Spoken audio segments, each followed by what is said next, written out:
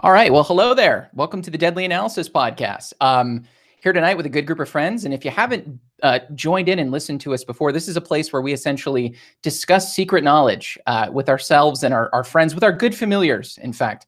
We originally planned on doing this session completely naked in a treehouse, but we figured YouTube would ban us, so we're not doing that. I know everyone here was probably super interested in seeing Jim's nipples, but that's just not going to happen. So I apologize, or as I call them, jipples. But that's not going to happen. So yeah, if you are new to watching this show, welcome. We basically, what we do here is we crack open good horror films. We talk about why we think they're scary and what that says about us individually, collectively. We basically place a heavy emphasis, a heavy evaluative emphasis on fear with the name of exploration. We're basically like PG-13 Cenobites, right? We're like explorers of the extremes of human experience, except like in our PJs. Behind a computer screen, like introverted PG-13 Cenobites. That I don't know where I'm going with this. So our podcast basically is all about fear. And that's important because the film that we're going to be discussing today, to me, is one of the scariest films I've seen in a very long time. And I'm very eager to discuss it. Like for me, tonight's movie is up there with It Follows, which, if you know me, is extremely high praise. It Follows is one of my favorite horror films, I think, of all time. So I'm here tonight with Antonio, Garrett, Jim, and Shayra. And basically what we do is every other week, one of us selects a film that truly scares us. And then what we all do is sit down, talk about it, explore why that is, what we liked or disliked about the movie. And so tonight's film is Hereditary, directed by Ari Aster and released earlier this year. So before we hop into the movie, I want to give a super quick shout out to our friends over at the Scary Thoughts podcast. They originally invited me to be on their podcast for their Hereditary session a couple months ago, and I had to bow out at the very last minute due to a family emergency. Sort of ironic, given that the film was Hereditary. So if you like what we do here at the Deadly Analysis podcast, check them out. They're on iTunes and Stitcher. They're called the Scary Thoughts podcast. The two hosts, Chad and Mark, are really smart guys. They cover horror films somewhat similar to the way we do. They treat the genre as something valuable, something to be respected, something informative. And that's pretty rare in a world where like The Nun and Annabelle are like real films that are actually made, right? So check them out.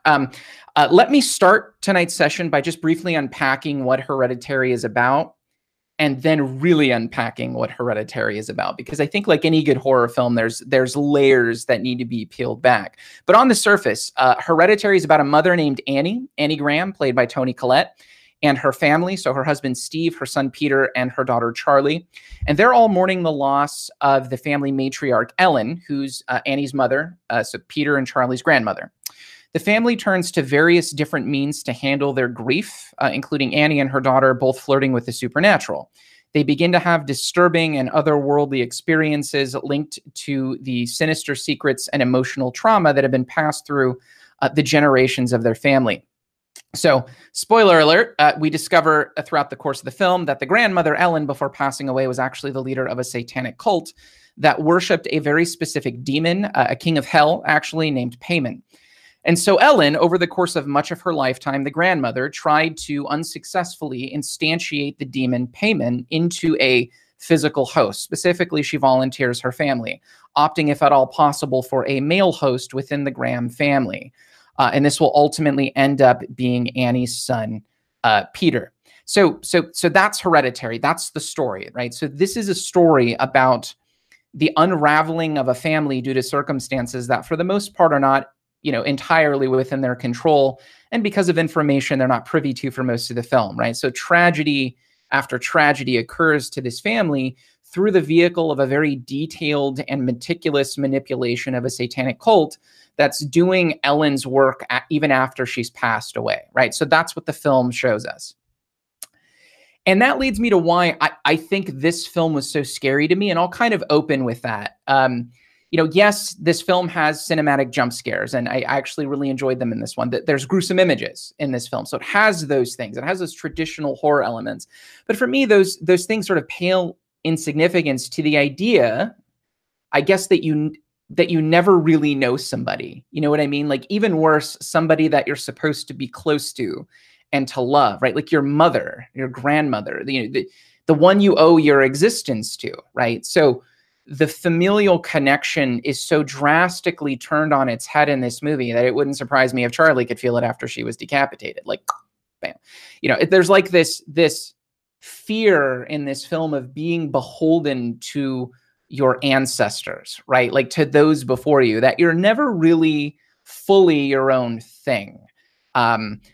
There's these familial elements completely outside of your control that determine particular things in your life that you don't have a lot of control over.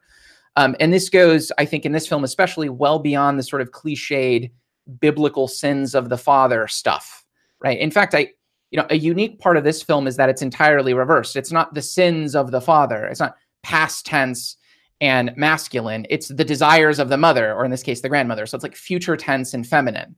Right. Recall that Ellen leaves Annie a note that basically, or a letter that basically tells her, all of the tragedies that are happening here for the best. Right. And there will be rewards for what's happening later on. It's like an evil version of a motherly pat on the head, like everything's going to be okay. Trust me, I'm your mother, that sort of thing. And this movie scares me because it's like post-mortem child abuse kind of, right? Like, grandmother Ellen's gone, but her mendacious efforts to manipulate aren't, right? And personally, as someone who suffered a fair amount of child abuse, that sort of fucked me up. I mean, like personally, I'm so utterly terrified of bringing a child into the world and damaging that child that I just refuse to have kids. It's like a big fear I have, is having kids. And I think that sensitivity that I have was hijacked so perfectly in this movie. Like, it made me feel that fear really heavily, and I enjoyed thinking about that. It made me feel very tense and off, which I liked. I'm a weird person. What can I say? So I think what Hereditary does is it takes that intuition that like family is a unique thing of value, like an end in and of itself. And it shows us a deeply terrifying example of what it looks like to use a family as a means to an end, right? So like we'll call them the paimonic benefits, if you like, the riches, the secret knowledge, the good familiars, like those things were worth more than Peter and Charles and Annie, right? Like they were the things used to get the riches, knowledge, and good familiars, the family members, right? And so I think that film plays with an intuition that we all have about the value of family. So those were some of the general things, like the sort of large operating fears I was thinking about when I was watching Hereditary. But like, man, even on even if we drill down into specific scenes, like this came out in sequences that were entirely out of left field for me. So like the two scenes in this movie that completely destroyed me were the scene where Annie is grieving, wailing, wrenching back and forth on the floor after she lost Charlie. And then the scene at the dinner table between Annie and Peter after Charlie dies, that sort of iconic scene where they're eating dinner and they're like unable to express their guilt. And at a certain point, Annie says something to Peter like, "You don't talk to me like that. I am your mother," right? That's one of the scenes people think about the most, I think, when they think of Hereditary. I mean, even in that scene, right, there's like, you can sort of see that sort of matriarchal power coming out. It's a kind of power to say, this is who I am, so you listen. This is who I am to you, so you better listen, right? And although that's Annie talking to Peter, one could argue that Ellen has put in place those same premises with Annie and her grandchildren even after her death, albeit in a much more insidious way. But it's still there, right? It's still this sort of, this is who I am to you. I'm that house upon which you build your house. And this movie, even has distinct imagery that reflects this, right? There's a scene that actually shows a dollhouse built on top of a dollhouse built on top of another dollhouse.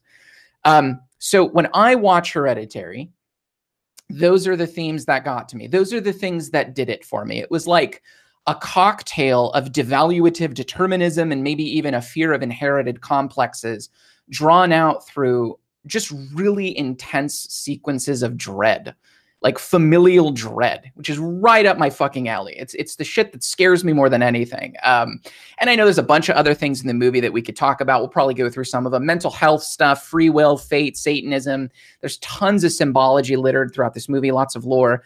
But for me, I just thought I'd start the movie off by talking about my fucking mommy issues, because that's what scared me the most in this film. So that's how I saw this film. That's why I think it scared me so much. It had that, like, what I like to call like a deep fear, right? It had that deep fear for me. It wasn't that It wasn't all just the cheap spill your popcorn, jump out of your seat 74 times, Nun-esque sort of bullshit, right? Like, that's not a film that's hard to make. I don't think. Those are movies that are a dime a dozen nowadays, and they don't reflect anything core or fundamental about the human experience. But I feel like Hereditary had those things, Anyway, that is enough of my rambling. I thought I'd start by just telling you why I thought Hereditary was so scary from my perspective. So let's stick with that. What did you guys think of Hereditary from, not from a cinematic perspective necessarily right away, but let's just stay on the topic of fear. What do you think was doing the work in Hereditary that made the movie so scary to schmucks like me, besides some of the things I talked about? Like, did you find Hereditary scary? I'll start it that way. Anyone can hop in. Okay, I guess I'll hop in. I sort of found it scary. I certainly found it intense in its filmmaking. Like, the question you're asking seems to be, did it personally affect me? And the way that it did gets into a different theme than the one you're talking about. So I'll just briefly talk about the theme that affected me more than anything, and that's the mental health angle. I think that this film works best for me as a metaphor for mental illness. And to tease that out a little bit more, I think that when one has a mental health disorder or behavioral disorder, or a mental health issue of some form, there's an innate question about what is me and what is the illness? What behaviors are truly mine and what behaviors are as a result of this disease that I have? That was that's the thing that got to me the most. That's the thing that when I'm evaluating how scary this film is and how deeply personally effective it is, not in sort of a film school way, but in a personal way, that's the theme that I sort of hook on to. Anyone else? I guess I'll go into some stuff. So I think that the name of the movie is extraordinarily ironic, in that we're still learning a lot about psychological problems and mental health issues. And one of the things that's really fascinating about this movie is you're trying to figure out what stuff is passed on maybe by nature and which stuff is being passed on by nurture. Either way, it's still a hereditary thing, but is it stuff that's passed down because of what's in their DNA, or stuff that's being passed down because of an abusive starter person, which would be the matriarch of the family? And I find that aspect of it far more interesting, in that, like, when they were talking about, when she was in the group talking about the recent death, she said that her mom obviously had issues. Her dad had issues. Like, he ended up not eating and just dying from not eating.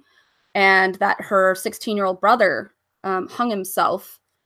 Although I'm pretty sure the reason why he hung himself is he was trying to avoid being payment.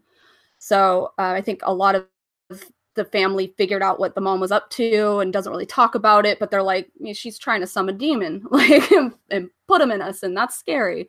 So, but you hear that there's all these problems, but did they all stem from her? Like, did her husband even have mental health issues dealing with a wife like that? How much of this stuff is due to family ties, and how much is due to the family just spreading the disease through being jerks to each other?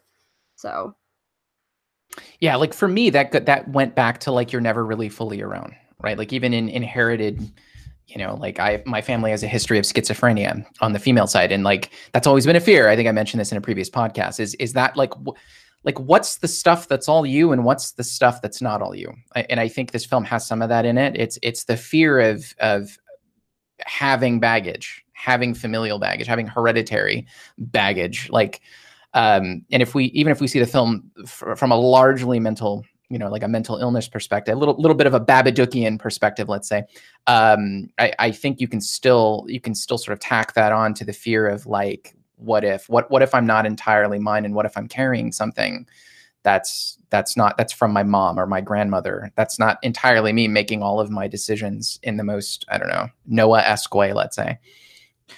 And I think it's even worse when you have a particular label to affix that other thing that's making your decisions for you. Like, is this me, or is this the bipolar disorder? Not that I have bipolar disorder, but is this the specific named mental illness that exists that other people have told me that I have, that blah, blah, blah, blah, blah. Like that, it's that dynamic creates a sort of self-war that I think this film demonstrates in a really poignant and scary way. Like, if you're talking about the things that really sort of freak me out about this film, that's it. It's like, what's me and what is my named actual disorder that another person has imbued with validity. That's pretty scary. Go ahead, Gary. I want to dive into the mental health stuff in more detail later on. I see why you bring it up now, because that's your answer to Noah's question. But I don't want to ignore it, because I think that is a really interesting part of the film and it's worth diving into. But rather than commenting on it now, I want to come back to it later and directly address Noah's sort of opening question. Because for me, I think what touched on me about this film is somewhat similar to everything you guys are talking about, but maybe perhaps slightly different. And that's, for me, the sense that I took away, that these people were doomed from the start, that there was nothing that they could have done at any point that would have changed their fate. Plans were in motion long before the curtain goes up on this story, and these people were just complete passive victims. So it's a very sort of anti-existentialist message in that respect. And you can sort of tie that into the notion about the hereditary notion. This sort of, this mental illness, the idea that it's something genetic, but whatever the sort of specifics of it is, the idea that something long before you came into the picture, long before you came onto the stage, is going to not just dictate your fate, but condemn you to an absolutely horrifying one, and you are powerless to change that. That's a thought that I find quite disturbing in many ways. Yeah, honestly, I actually probably am going to differ with a lot of you in that I really wasn't a big fan of the movie. The movie didn't do much for me. There were a number of things I liked about it, but overall, the sum of the movie just was not compelling. However, to address the effect of sort of heredity and the theme that it plays through in the movie, I completely agree that I got the same impression that Garrett did, in that this is fundamentally a tragedy of Greek proportion, where everyone is completely doomed into a fixed position in the story from the start. And I think this is even cued in the movie. The movie opens with a shot of a dollhouse zooming into a room where there's somebody in bed, and then we see the person get out of bed, and then the movie begins. It has kind of like a Truman Show-esque effect. And the movie is indeed shot from this kind of dollhouse-like perspective in a number of scenes. If you actually take a look at it, it's got this very boxy perspective where you see very defined corners in the rooms. You can see three sides of the room. It's like you're looking in the side of one of the dollhouses that she's making, right? And so, again, the story completely from beginning to end feels like it is a construction. And the theme of the story is precisely that it is a construction. This is all an elaborate psychodrama playing out, and there's an inevitable end, and all the components have already been machined to fall into place Rube Goldberg style. That was my impression of the movie. Well, I mean, the way that they painted is that the cult was actually creating multiple ways to get to the conclusion. You'll see, like, when this woman approached her about, hey, I want to do a seance thing. Before that, they tried putting a thing in the mail about, like, are you a skeptic? And not only that, if you look at the scene where the brother is driving down the street to try to get his sister help, there is an animal in the middle of the road. But also, if you look at the pole that her head hits, it has the symbol of payment on it. So they had been plotting and planning all of these things. They're pulling the strings on them, literally. And as Jim pointed out, even in the classroom scene, you see like a string pulling his arm up and he starts slamming his head into the desk like he's a puppet. And that's what freaked him out. He's like, holy shit, I don't have control over my own body. And it scared him. So yeah, it's definitely, these people do not have control over their. Well, is also the content of the classroom. So a rule, right? When I feel like I'm talking like I'm in Scream, the rule of horror film. So there's a rule in horror films that if there's a classroom scene in any horror film, here's a great piece of advice: don't pay attention to what the scene wants you to look at. Listen to what the teacher's talking about and what they're teaching. Always, it follows Halloween, and it's this film, right? So in this film, they're talking about Iphigenia and her dad Agamemnon sacrificing her so that he can get wins. And so that's what this movie is. That's essentially what this movie. It's the sacrificing of a family. But I think to the point of no free will, they orchestrated everything in this movie. That satanic cult made it to where they had any way they turned, they had no freedom, which is interesting. And in fact, it's a they talk about this in the classroom scene also. Like, what is it? He asks the professor asks, is it more tragic or something if the characters use their own downfall, due to a fatal flaw? Or is it worse if they were fated all along? Like, which one of those is worse, right? It's clearly the key to a certain part of understanding this movie. And it's part of the tragedy. I mean, it is the tragedy in a lot of ways. So that's definitely there. Subtle nuance on this point, though. I feel it's a mistake to say that they don't have free will. They do have free will. The problem is that the free will is circumscribed by the fate. So this is, to use a technical philosopher's jargon, this is not a determinist tale. It's a fatalist tale. The end result is inevitable, but they do have different paths to get to that. So in some ways, that's even more horrifying because you still have free will, but you can't escape the fate. You can choose the path to your fate, but you cannot escape the fate. Which, I mean, again, depending on your emotional sensitivities, might be worse than being completely determined at every step of the way. Right. It's like the tale of Oedipus, where he deliberately tries to escape the prophecy 3, 4, 5 different kinds of ways, and he ends up getting turned back into the fate that he's doomed to live out, no matter what he does. But his choices are actually free, and even when he tries to turn away, he ends up turning back. That's what makes it tragedy. Now, do we want to talk more about the classroom scenes? Because I think the allusion to the Oresteia is really interesting, but it's kind of maybe a little heady. I don't want to get too far into the weeds on the ancient Greek tragedy comparisons. I'm not sure if that's the direction you guys want to go in or not. So I just go ahead. We're there. Hear what you have to say because I don't know this stuff. So please share. Right. Okay. So, I mean, a quick rundown of the basic setup, right? Is Agamemnon is going to war. He's going to war against Troy, which is across the sea. But in order to get across the sea, he needs wind, and there's no wind, so he has to sacrifice his daughter to get the wind. And that sets in motion a series of events which stretches out over like a half dozen different plays and a bunch of different myths told by different authors about sort of your past always catching up with you. Agamemnon is eventually killed by his wife and her lover when he comes back, and then his children have to avenge his death. And it's this hereditary intergenerational series of tragedies, which is sort of beautiful and amazing. It's like the original cinematic universe, if you want to think of it that way. And a bunch of different authors sort of take pages and tell different versions of this story over the generations. And it's really interesting and fascinating. But I mean, again, I don't want to get too much in the nitpicky here. One problem I have with using that in the scene is that Agamemnon, while he makes a terrible decision in sacrificing his daughter, he is basically the hero of the story. I mean, he is a good guy of sorts. I mean, he's a warmonger and a warlord, but he's kind of the guy, he's a flawed character in many ways. But he is unambiguously a good guy. And so by bringing up that comparison, it sort of suggests that the cult are the good guys, that somehow that by sacrificing their daughter or their granddaughter and then later the son-in-law, that they're doing something that's in some way noble or heroic, as Agamemnon was. And that to me didn't sit well. But the same twist happens in Witch, where the bad guys are actually kind of the savior of that character. And in a way, Peter was in a bad way, and now he's going to be okay, I guess. He's not one, he's dead. And then bringing the bringing hell onto earth. I don't know. Payman's not necessarily hell on earth. He's a demon from hell, and he's the demon of music and arts, and he will bring riches to people and brings truth to people. So maybe he'll be good for the cult.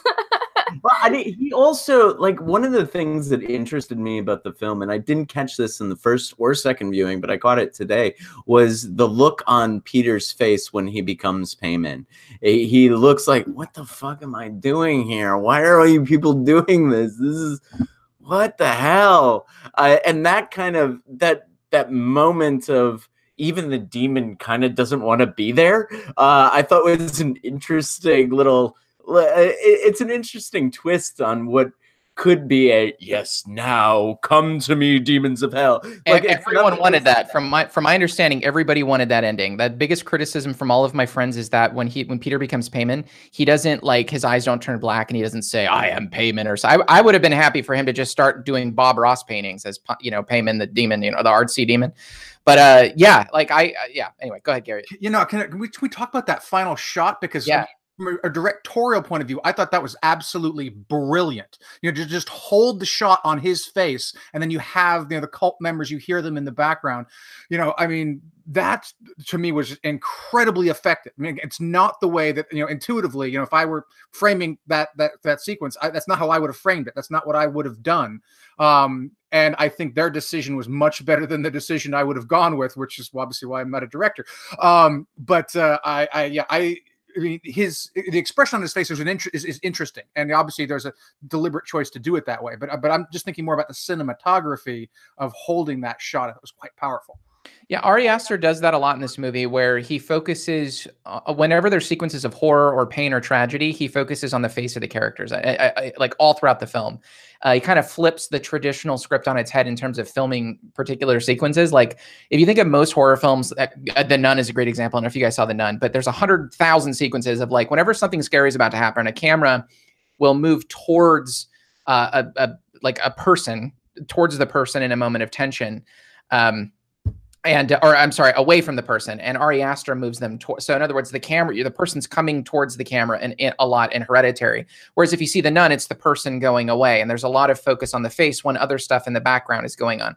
When the person's being lit on fire, for example. And I think some of that in this movie may have been to accentuate, like, Toni Collette's, I don't know, her mental illness. Her facial fucking movements in this film were gnarly. So I think there was a lot of time to focus on her facial features. But anyway, or to film them rather.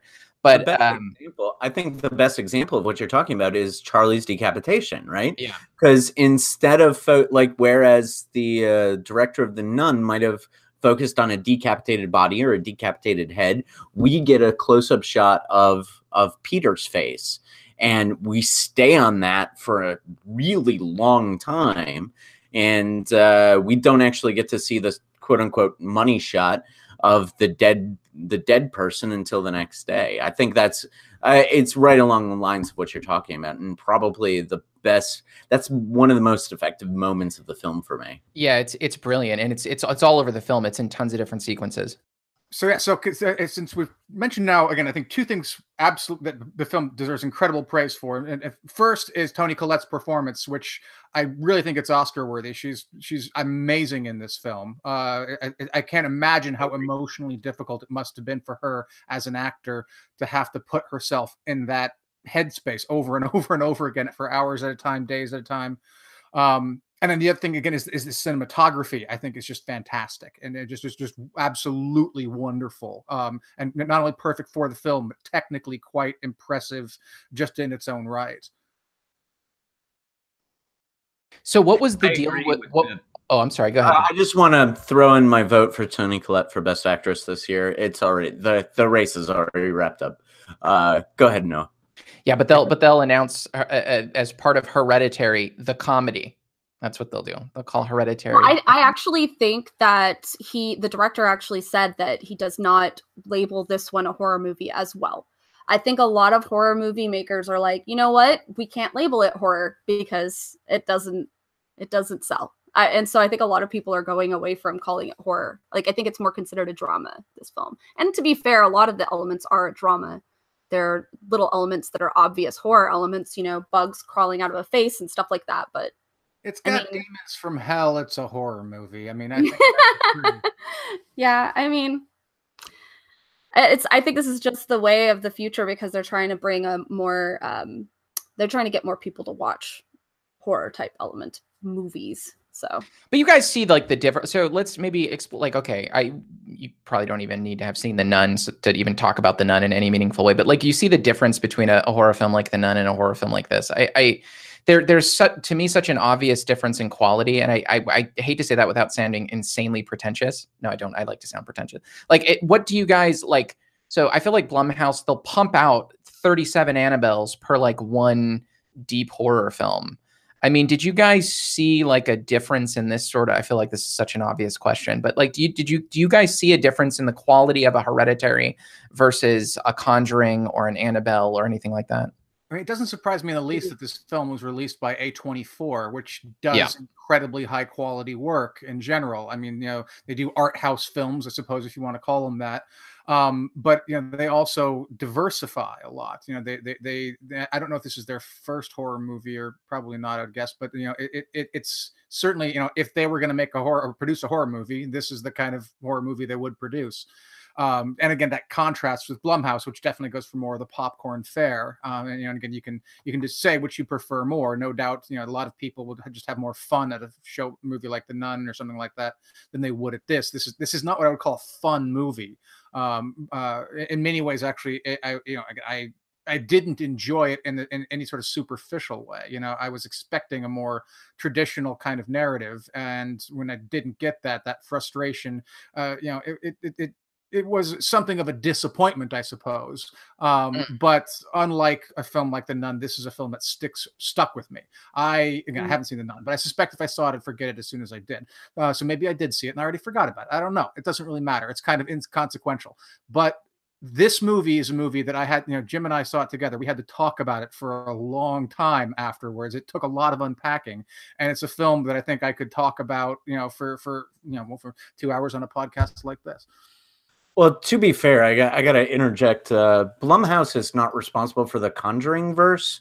They're responsible for bad horror movies like I don't know, Insidious, Truth or Dare, the first Purge, the Purge franchise. But Blumhouse is also associated with BlacKkKlansman, Get Out, the Belko Experiment, which is not really that great. But so I do want to sort of The Gift, the Joel Edgerton Gift. So there's unfriended. Someone in the chat said unfriended. Yeah. Unfriended. Yeah. So Blumhouse has a more mixed bag than I think just throwing them into the shitty horror films. New Line Cinema is responsible for the Conjuring verse. But yeah, I mean, certainly the A24 and I think Blumhouse as well are trying to resurrect the horror movie franchise from the shitty horror movies, like also Blumhouse film, The Green Inferno. I'm both making my point and shitting on my Blumhouse is trying to resurrect the shit, get to make horror movies not shitty like the shitty ones they've made. Yeah. Blumhouse is responsible for Creep and Creep 2. So yeah, there you go. That's their saving grace. That's their saving grace. I think it's sort of hard to I think that there are artists and there are studios and producers behind those studios that are doing their best to resurrect horror films from the shitty horror films that we've gotten in the 80s, 90s, and to some degree in the 2000s. And I think that's fantastic. And I think that's one of the things we're trying to do on this podcast is highlight the good ones, call out the bad ones sometimes, but mostly just talk about how horror can be an effective, interesting, engaging, intellectually satisfying, and cinematically pleasing genre. So. Yeah, on the topic of cinematically pleasing, Garrett, you said something really interesting. When you watch this movie, it's not like you enjoyed it, and that's such a like this movie is. I didn't enjoy it either. Like you know what I mean? Like on that level, I didn't. messed me up. It rubbed me the wrong way. And then I think the reflection of that is why I then later on enjoy it, I guess. You know what I mean? Like it left me like I had to think about it in order to say, this is a movie I would see again that I can say I liked. And when I say I like Hereditary, I mean, it made me so unnerved and uncomfortable, right? Which is an odd thing to say, right? This goes back into, I think, like a year and a half ago when we were going to do our book, like, why do we like horror? We were going to review a couple books on that. I think it was like Men, Women, and Chainsaws, or it was a different one, actually. Anyway, but like why we are attracted to the grotesque, you know, why we like the things that we don't like, that sort of thing. And Hereditary is a good example of that for me. It totally wigged me out. Just felt really uncomfortable, but I liked that uncomfortability. I felt it really strongly in this film. Did have a question for you guys. What was the deal with all of the beheading? There was a lot of beheading in this film. The bird, you know, like there was tons of it. I think that that relates precisely to what you were just talking about. That's the director saying this film is coming to rip your fucking head off. Well, I think there's two. I think there's two parts of that thing. First is I'll start with what in universe might make sense, and that is if we take this as a metaphor for mental illness. I recall. Like mental illness is in the head, and you have to tear the head off in order to, I don't know, be cured of the thing. And in order to release the demon from what is possessing him, or what he is possessing, I think you also have to tear the head off. At the same time, I don't know if I'm right on that. I think that's just some shit that I might have made up in order to justify seeing. Honestly, I think you're on the right trail there. But, yeah, I think you're on the right trail there because it makes me think of Alice in Wonderland.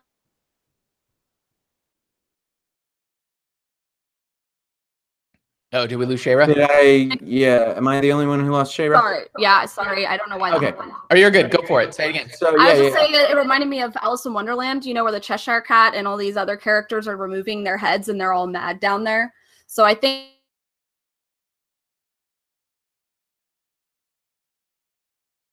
Uh-oh, we're having some technical it's a difficulties. symbol. Yeah.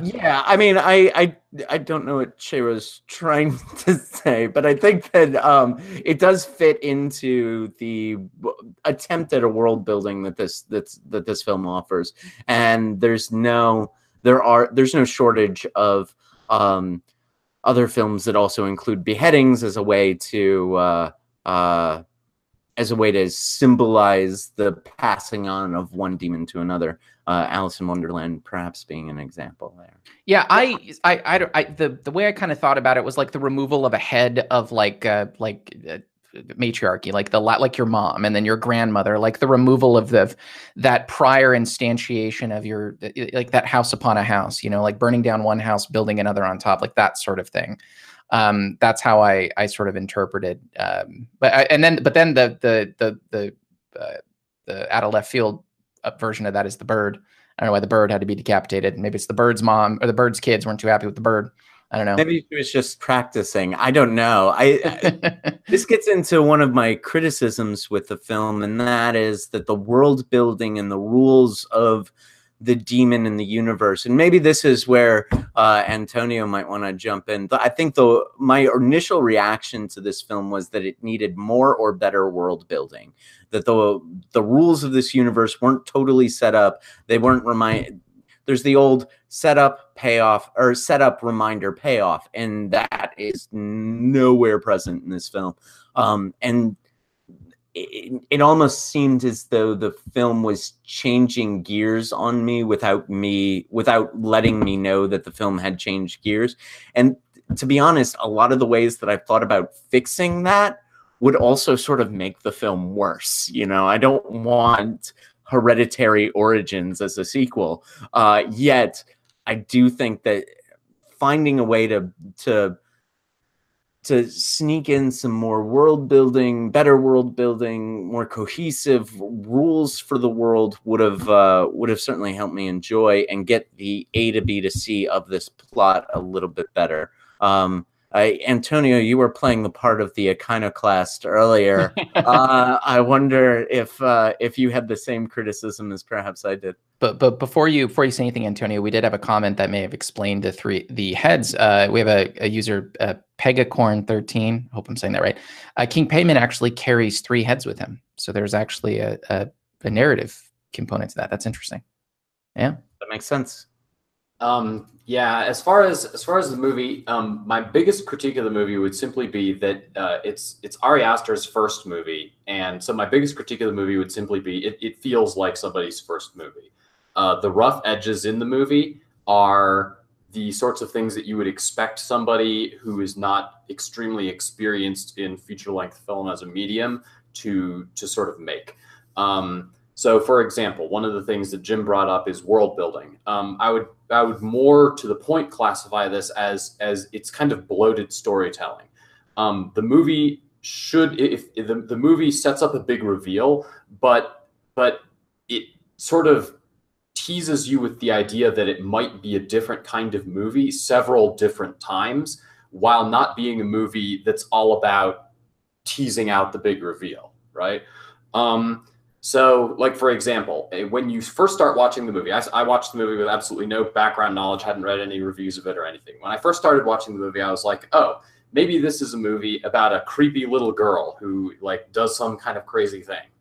And then 15 minutes into the movie, she's dead, which, by the way, I think that was a waste. That actress was wonderfully cast, and I would have loved to see more of her in the movie than just that 15 minutes before she's killed off.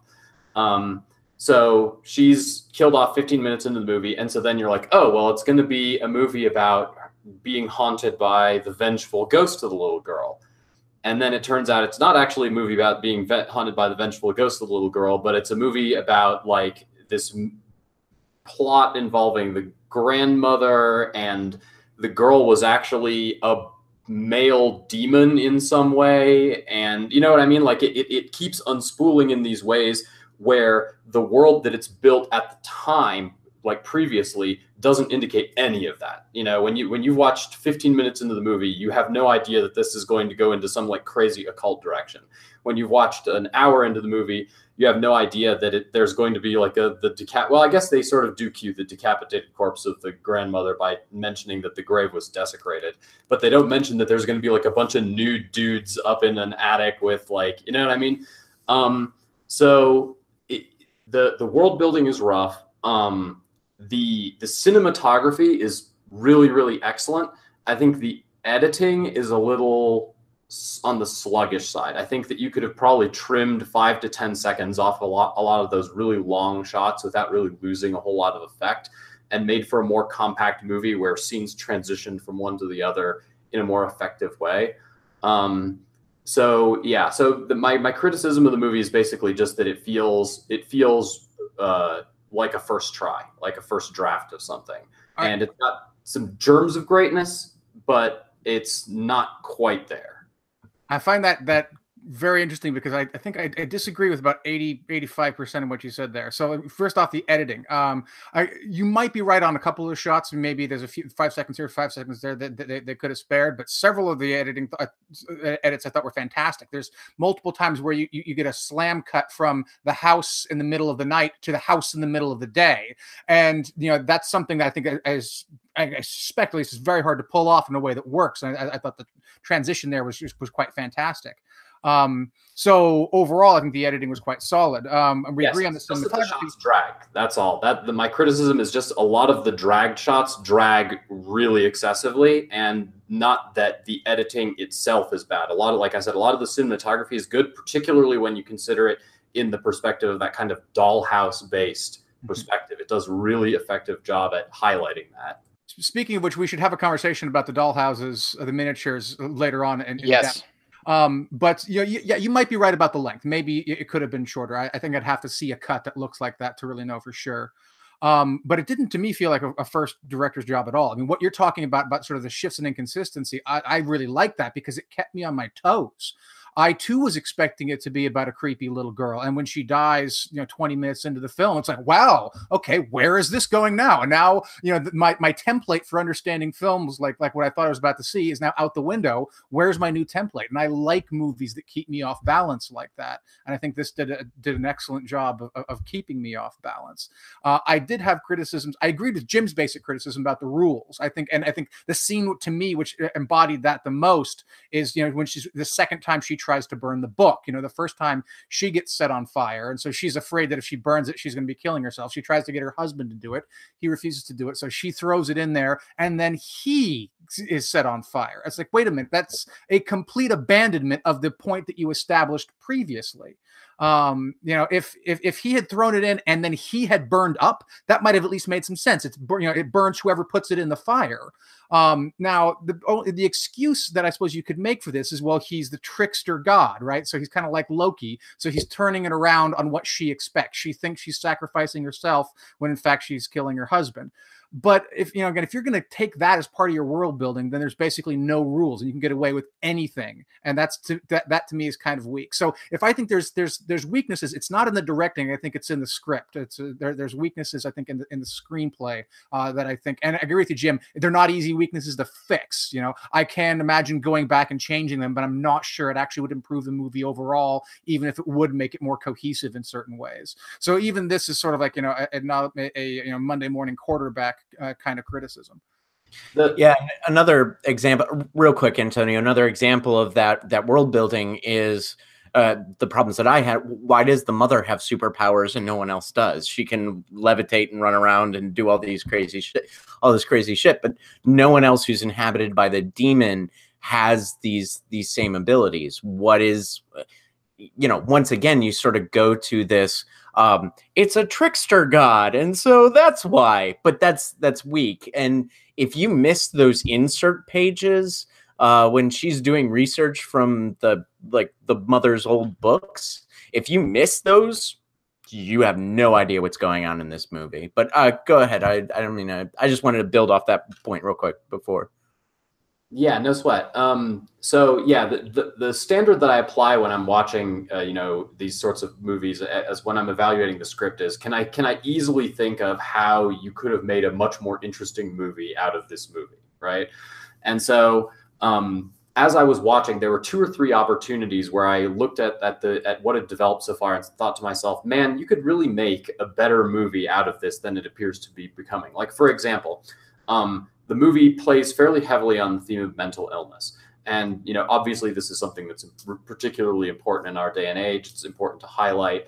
One of the things that I thought the movie didn't do really well is that despite highlighting the mental illness, they don't actually really show anybody who's categorically mentally ill, and they provide completely plausible explanations for how none of the alleged mental illnesses in the movie might actually have been genuine mental illnesses. Like the husband of the grandmother, was depressed, right? He might have been depressed because she's a conniving, evil, demon-aligned bitch queen, right? Like, it's easy. It'd be completely reasonable to be depressed under those sorts of circumstances. The brother killed himself. Well, he might have killed himself because he didn't want to be a host. And that, again, by the way, is a violation of the rules, because when the kid throws himself out the window and is apparently dead, he comes back to life and is then the host. So why didn't the kid who hanged himself come back to life and become the host, right? Implicitly. So it takes all these alleged mental illnesses and kind of just papers them over, like makes them like not actually biochemically related mental illnesses. And I feel like that was a missed opportunity, because the interactions in this movie, the interpersonal interactions, are some of the most compelling elements, much more so than the supernatural elements of the movie. And so one of the things that I would have liked to see would have been more interplay between the husband and wife on, is she actually mentally ill? The movie makes pretty obvious from the beginning she's not really. That, the glass actually moves. We see the glass actually move, and there's not a question that there's an unreliable narrator, because she goes back home and does this with the husband and kid, and freaky shit happens there too, right? So we're immediately put out of a frame where we might be questioning our narration.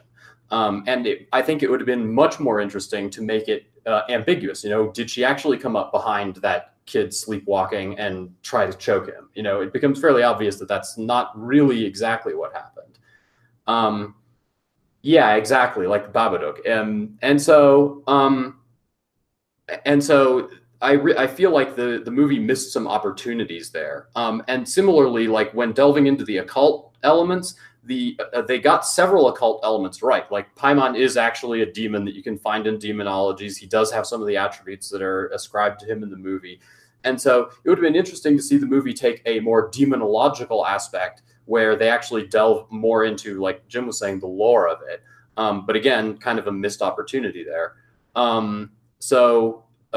Yeah, I felt like I think Garrett actually put it well. The direction actually wasn't that bad, but the script definitely had some flaws that prevented me from fully being able to engage with the emotional intensity of the movie. And I also felt that the emotional intensity of the movie was a little bit manipulative. Like they jacked a lot of the emotional dials up to 11 in a way that's definitely calculated to leave the viewer with a stronger response than if the characterization had been slightly different.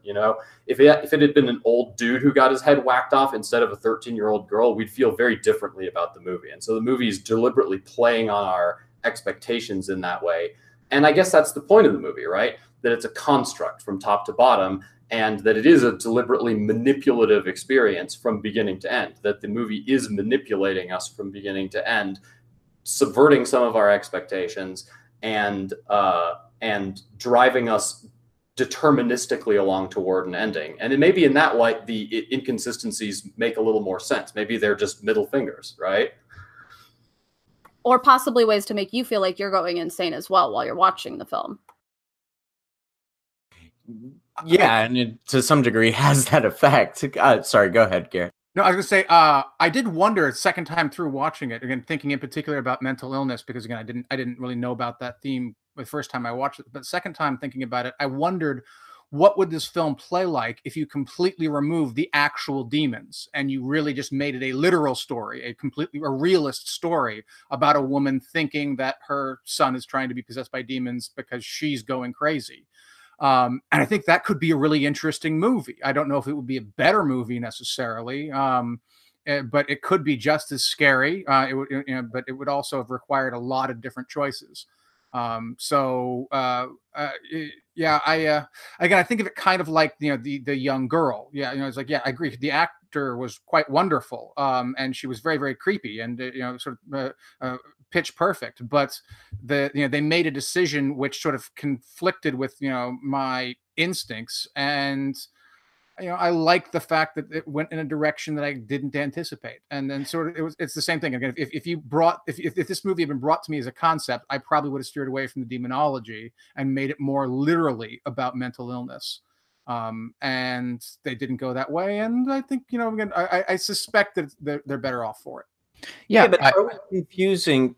Sorry, go ahead, Noah. I was just going to say, I actually think the lightest theme in this film was mental illness. I mean, I felt like that was so light that I just skipped really writing any meticulous notes about it. I thought there were so many other things, but I actually like that. I liked not committing too heavily on the side of pursuing, is it a mental illness that's going down the line, or is it a ghost story, like Antonio was sort of saying? It's interesting what maybe if I would have not known what this film was about going into it, like I did with It Follows, like that may be why I love It Follows so much. I had no idea what I was going into.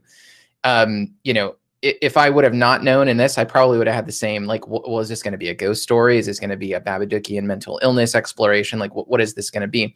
I like that it hung kind of everything on the metaphysical reality of the demon payment and the manipulation of the satanic cult.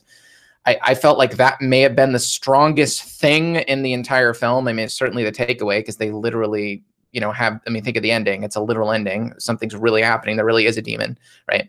I could have gone without the floating Toni Collette, though. That was probably like floating up into the treehouse. That almost ruined it for me. I was like, no, that's a little.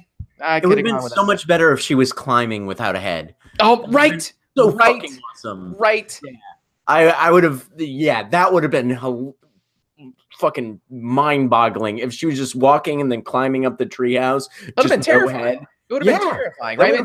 That would work perfectly. You know, but then well, I'm hearing myself say it. It was almost like she was on a string, right? Which is, right, like that's what we're talking about, right? So, but that's dedication a little far and beyond what I would have liked. It looked weird. I don't know. Anyway, but I liked the non-commitment to any one thing. I mean, I didn't, like, I've seen this movie 4 times. I didn't, mental illness seemed to be the least important thing to me here, really. I mean, it seemed, I mean, not to say that it's not an important issue, or that it's just not hammered in as hard as I think maybe, Jim, you're saying for me. But again, as we've discussed in every horror film I do, it's probably a result of me bringing my own shit to this movie. But like I said, I saw this more as like the stuff before you, in a broad sense, not just like the mental illness before you. Let's say if your mom has it or your grandmother has it and it's passed down, but the power piece particularly, right?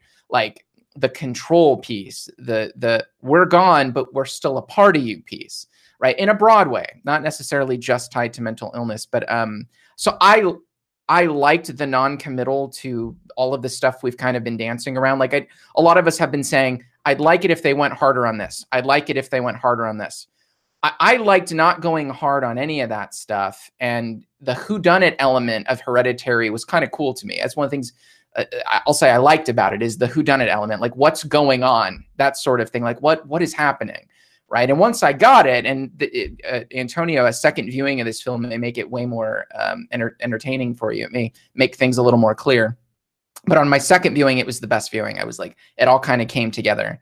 But I like that. I rarely say that in a horror film. I'm usually like, commit, damn it, one way or the other. And this one, I liked the lack of commitment one way or the other. So anyway, thought I'd throw that in there. Well, I think it's important that I'm calling it a metaphor for mental illness. I'm not. I think there's a difference between a metaphorical depiction of mental illness and a deliberate depiction of mental illness. I think a deliberate depiction of mental illness would have far less impact, at least for me. And I find it interesting that you found that the least compelling element of the film, where for me, that is literally that's the key that opened this film up. And I love the idea of making a movie, a demon possession movie about mental illness. I think that's such a great concept, because for many people, it's as though I got possessed by this demon called depression or bipolar disorder or whatever other behavioral or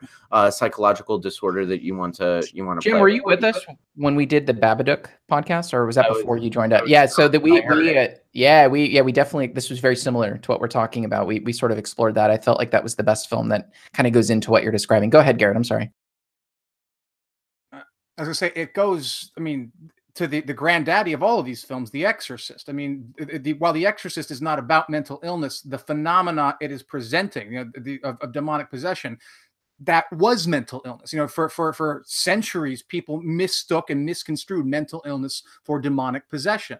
And some people still do. So the idea of a demonic possession movie about mental illness, to me, isn't, I think, terribly innovative. That's just the actual history of the concept of demonic possession is tied into to the idea of mental illness. I just think that Ari Aster did a very good job of putting a new spin on it. So let's talk about dollhouses and miniatures. What were those about to you guys? What was that about? I don't know, and that's one of the reasons why I want to talk about this. I mean, it's a great answer. In my most sort of cynical moment, it's just a gimmick. It's like it's creative, it's well done, it's a great effect, but it has no deeper significance. But I Pawns feel in a game. Pawns in a game. Pawns in a game. Yeah, I mean, I suppose you could look at it that way, but if that was the theme, they should have gone with actual games instead of miniatures. I mean, those things didn't move. There was that's overt. That's overt. As a girl, though, I have to say it's perfect metaphor, because I played with dolls in dollhouses, and yeah, you're manipulating people's lives and creating drama for them. You're putting the dolls around and you're like making them fight each other, or you're making them eat this meal or whatever. And so I thought it was a perfect metaphor for the fact that the family couldn't control this stuff. But on top of that, in a lot of songs, you'll hear about dollhouses. Usually a dollhouse is a metaphor for like how you're trying to portray your family is totally functional and normal and great and perfect and happy. And look at our pretty little family portrait. We're so great. And actually on the inside, everything is fucking shit. And so it has a lot to do with how you're trying to fake it in front of people. And it is also just definitely something that where girls usually are playing with them. I'm not trying to pin that on it because I used to play with dolls with boys too. But when you play with those dolls and manipulate them, it is generally a girl activity in our society, and the matriarch was kind of the one controlling everything. So it's a perfect metaphor for the person who's controlling shit. But I think I also think it. Go ahead. Okay. Go ahead, Garrett. I think the problem that I have with that interpretation, though, is that she's not playing and she's not manipulating. She specifically says she's trying to give a neutral perspective on things. I mean, it's a neutral perspective of the accident is her line when she does the one. That's only one particular miniature set, though. Like there's tons of things she's building. But I think that that's true of of her work in general. Again, she is. I mean, again, I think she says that because that's her process. That's her method. She's trying to give a neutral presentation of her life and of the various elements of her life. But couldn't the art be a reflection of how her mom controls things? I mean, it could, yeah. I mean, yeah. So she is to her art as her mother is to her life. But I think that again, the difference there is that her mother is deliberately trying to bring something about, whereas she, at least on her own testimony, is simply trying to present the facts of the world. It's grief. Go ahead, Jim. For me, it worked as a character, a little character detail, a character moment, an insight into Annie's character. And it worked in this way. First of all, I saw the dollhouse partly in the way you were articulating, Shayra, but also as her artistic expression of her family and her difficulty communicating with her family. This is a family that is so separated and so uncommunicative that Peter does not just goes to bed after he decapitates his sister and lets his mother find the dead body. This is a family that is unable to talk to each other about anything meaningful. We see moments when Gabriel Byrne's character, Stephen, I believe, starts trying to talk about deep things with his family members, and they stonewall him at every step. This is a family where she says, well, have you asked your sister if you want to go to this party? And blah, blah, blah, blah, blah. And there's that whole sort of telephone game that they end up playing before the sister actually goes to the party. Those things indicated to me the degree to which this family is so unconnected and isolated, and that Annie's only ability to express her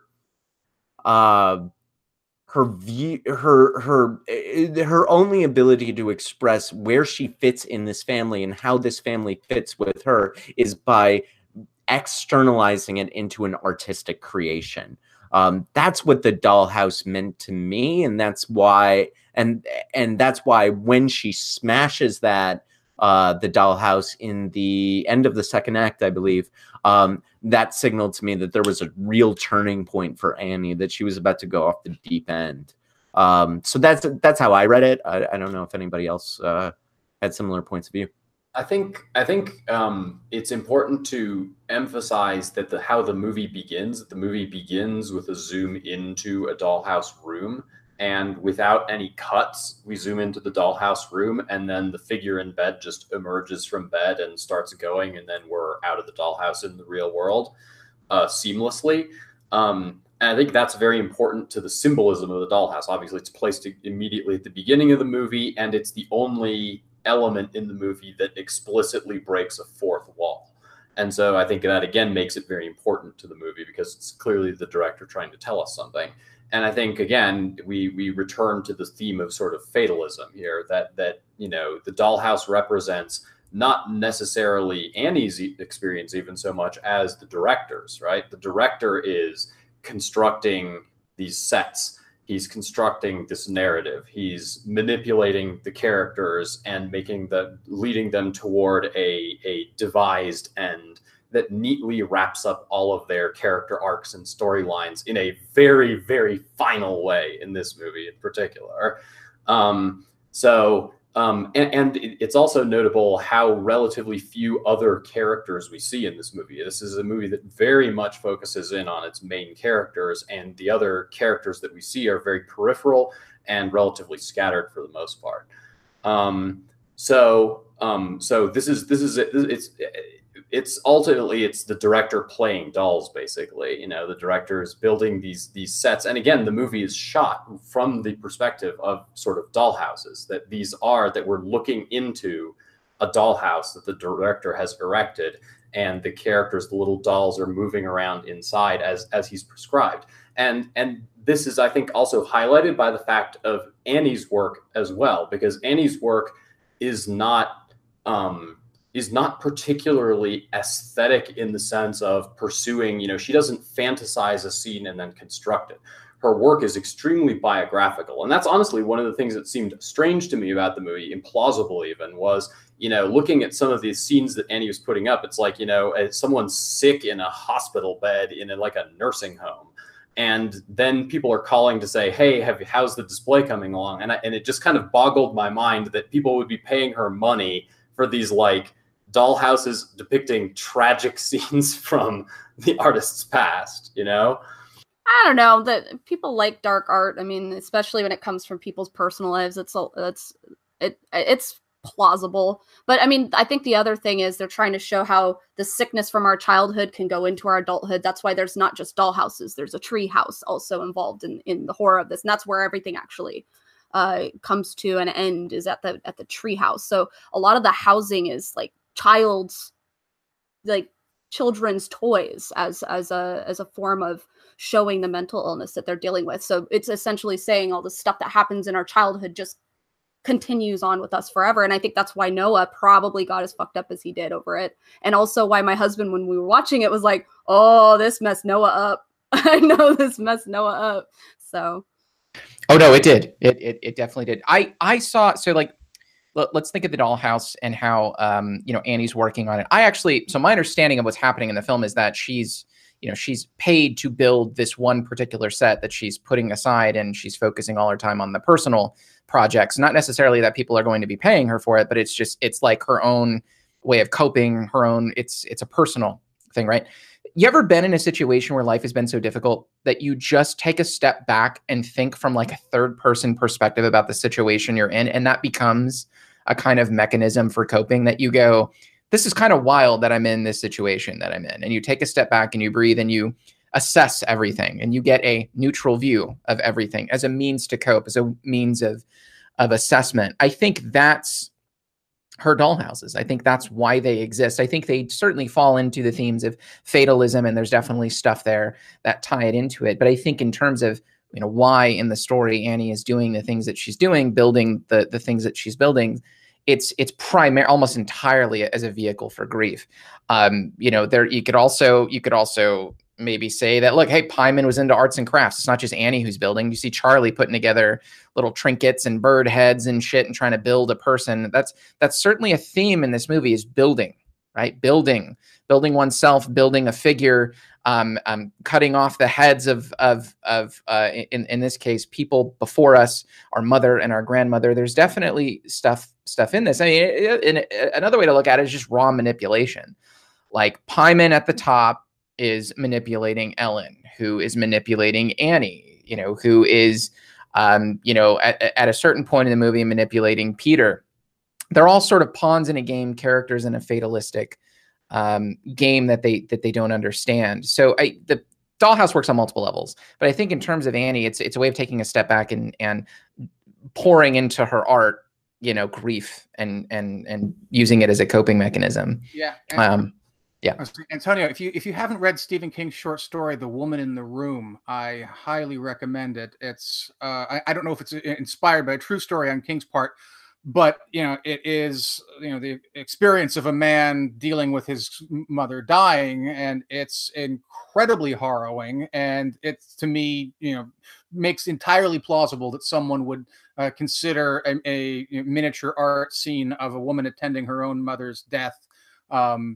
Yeah, I have no problem at all behind the idea that people would see that as art.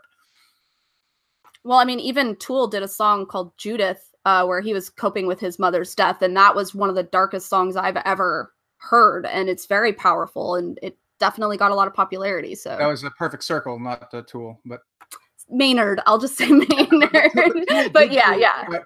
Tool did do other songs about that. Wings for Marie, I think is what it was, about that same experience. So. Yeah, I mean, I think this sort of dovetails into another point that I wanted to make, and that's definitely, Antonio, I would recommend a second viewing for Hereditary.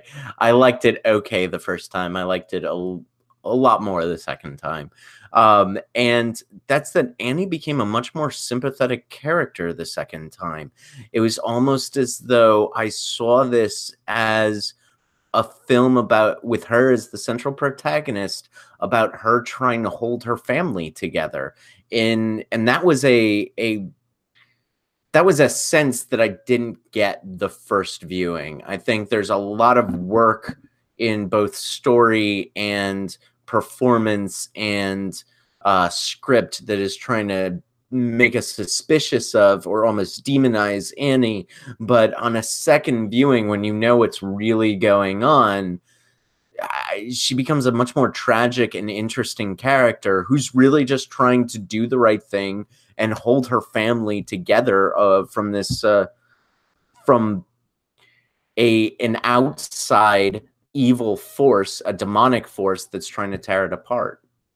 Yeah, what does she say in the group? I just don't want to put any more pressure on my family and more stress on my family, right? I think that's an honest moment, and I think that's an honest expression of her objective throughout the entire film as a character. Go ahead, Antonio.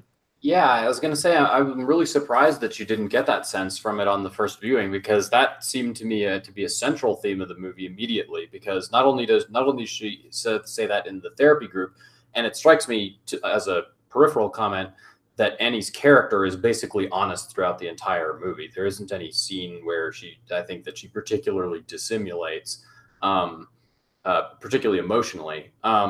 But when particularly during the scene where she's trying to get her husband to throw the sketchbook into the fire, I don't know how you watched that scene the first time through the movie and didn't get the sense that she really honestly cared about the outcomes here, that she really wanted her husband and her child to be okay, and she was willing to be burned alive in front of him in order to secure that. Okay, I think you're right about that scene, definitely, but I think there's definitely scenes where she dissimulates. The most obvious one being when she's describing the time when she sleepwalked and doused her children in the paint thinner, and she's telling herself more than anyone else that of course she wouldn't want to do that. Of course she wouldn't want to kill her children. And to me, that sort of echoes this, a point that many real women have had, and is a common theme in horror movies about women, that they might actually hurt their children. They might kill their children, right? That there's a part of them that wants to murder their children. And that's a horrifying thought. I mean, again, back to Stephen King, that was sort of the inspiration for The Shining, right? Is how horrifying it would be to be driven mad to the point where you would kill your children.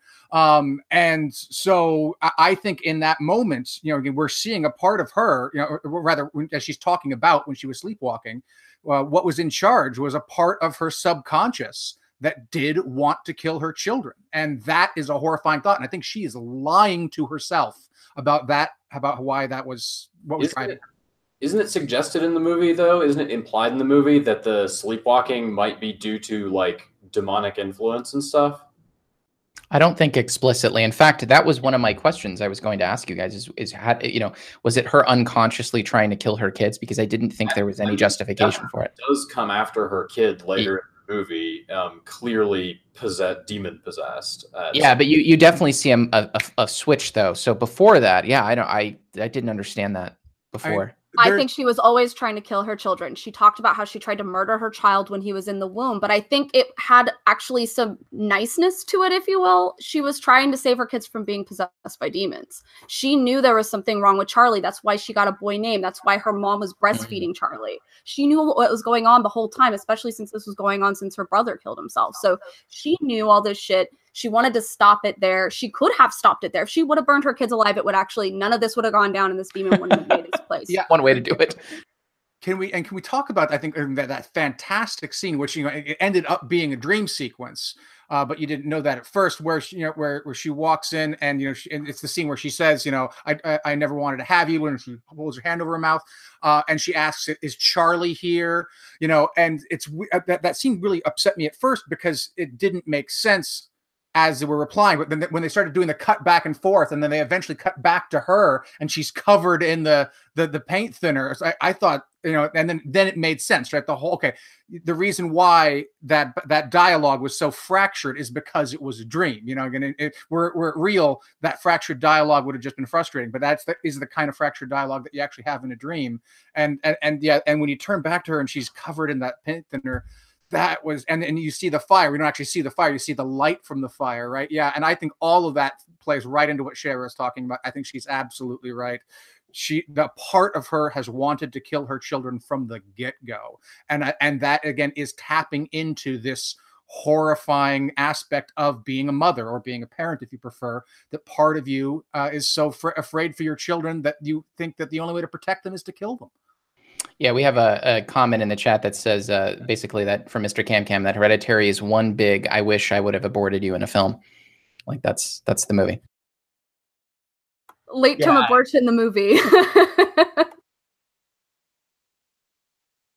Yeah, I think I'm trying to figure out how personal I want to get in this, but I think that there's certain scenes in this movie that are the one we're talking about is heavy for me, because I've actually heard that from my mom. Like, my mom looked at me in the face and said, I wish I never would have had you. So when I saw that and didn't cover her mouth and go, oh, I'm sorry, I shouldn't have said that, it was meant.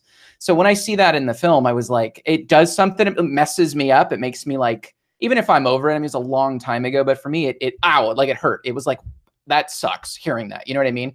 So that was one of the things that I think I have a visceral reaction to certain things. Actually, this may trip you out. When I was 13 years old, I guess it was the last time I ever lived with my mom and my dad. I was put into foster care when I was 13. The last day, the day that I was taken away, police officers came to our house, long story short, took my sister and I out and saw all the filth that we were living in. It was a terrible situation. I won't go into it, but they took us out, and my mom, realizing she had no recourse, she couldn't get us, she knew she was going to lose us. We were eventually, there was no way after that day that my mom was going to be able to, we weren't going to be able to live with her anymore. And as we were leaving, my mom, in desperation, looked over at me and screamed, "You can't do this. I am your mother." And that's one of the last memories I have of my mom living with her. So when I see a scene where Toni Collette is looking down going, "I am your mother," I'm like, well, triggered. Cue the vodka, So it was one of those things watching this where there were some sequences that really hit home with me in a very visceral way. And I'm sorry if that's super personal, but watching this made me go, damn, it's hard to see the devaluation of a relationship that should be, I don't know, intuitively so valuable, in front of me like that, devalued in front of me like that. In some sense, it's even worse to see the hand go over the mouth. I can't believe I said that to me. That actually, to some extent, makes it harder, makes it worse. So anyway, that's why this movie fucked me up. Off to you guys. Well, fuck, how do you follow that up? Yeah. It actually kind of pushes back to what that whole sort of idea that you should be able to divorce your parents, right? Just emancipate yourself from them. That I'm your mother. Yes, so what? Yeah. You have no power over me, a la Freddy Krueger, right? All right, so I'm going to bring up a Thanksgiving film that's a romantic comedy from the 90s, just so that we can be a little bit, lighter about this, but still tie into it. And there's this great scene in Home for the Holidays, which is literally one of my favorite holiday films of all time. And there's a moment when two people are having an argument. They're related, and the one of the people say, "If I met you on the street and you gave me your number, I would throw it away." And Holly Hunter comes back. We're family. We don't have to be friends. And I think that's a really that Home for the Holidays touched me.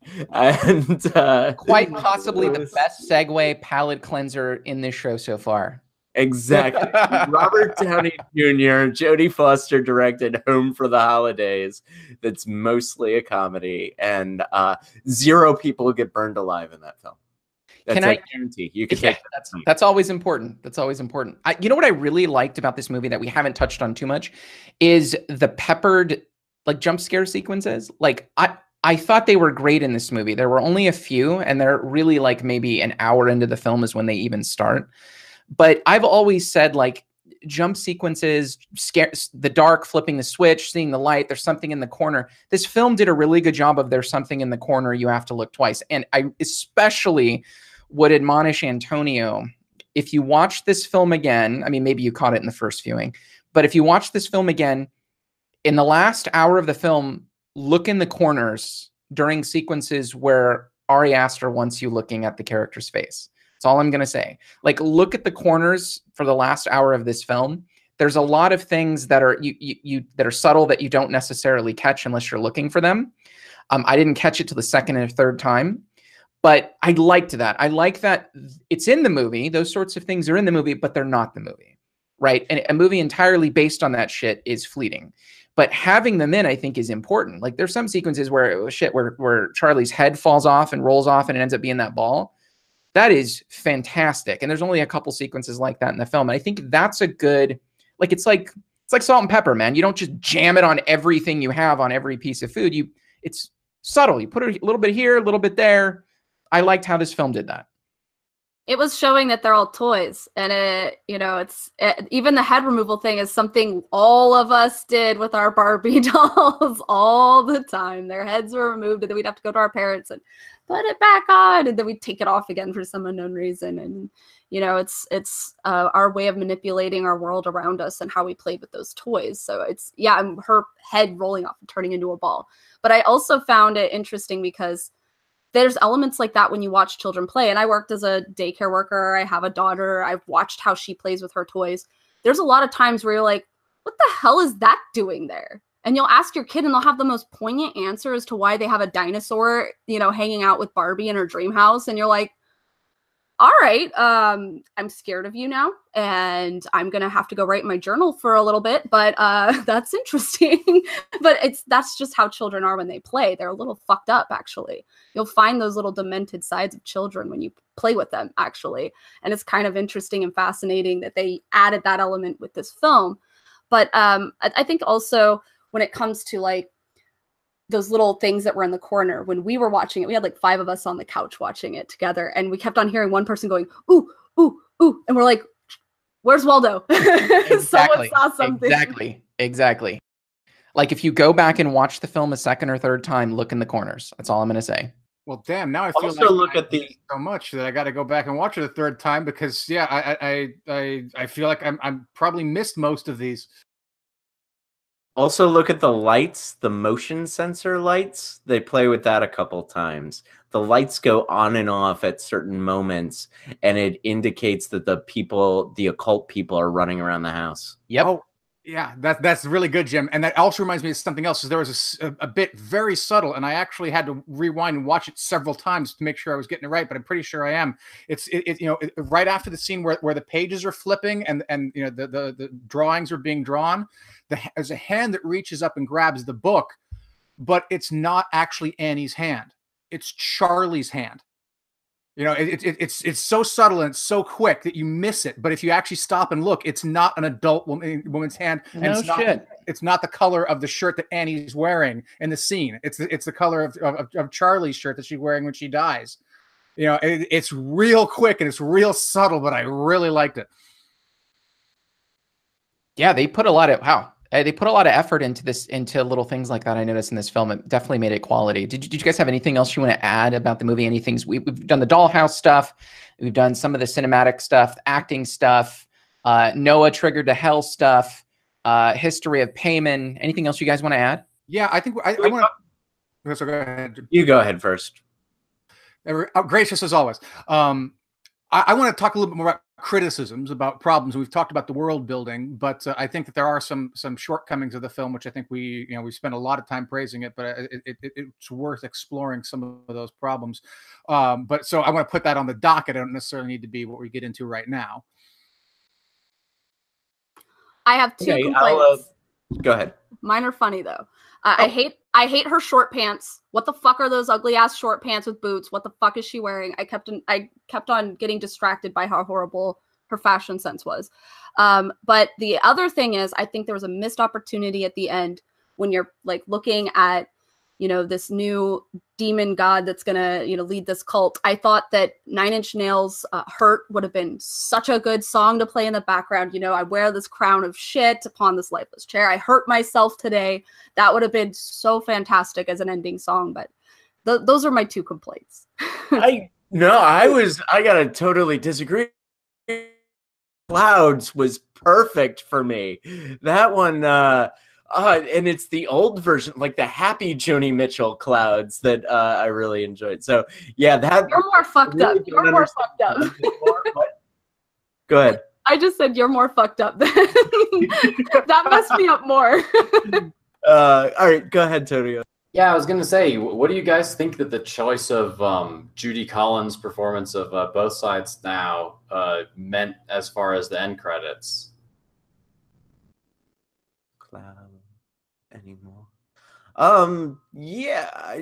Wait, you thought who did the performance? I think it's the Judy Collins performance. Oh, I thought it was the old Joni Mitchell performance. Okay. Anyway, yeah, I thought it worked for me because like that song is all about how the character, even as she gets older, doesn't understand what love, life, clouds are anymore, and that really that kind of thematically worked as a sense of how our lives, even after we live them to some degree, don't make sense. I thought it worked very well. So, wow, this is a big point in the chat. A lot of people were saying thank you for bringing this up because they thought they were the only ones that thought about it. So one person, Kat, said soundtrack dissonance. Interesting. Yeah, so I checked it. It looks like it's Judy Collins playing Both Sides Now, is what the internet is telling me. I don't know the song or any of the versions, so I can't really speak about it. I mean, they have a demon who's coming in.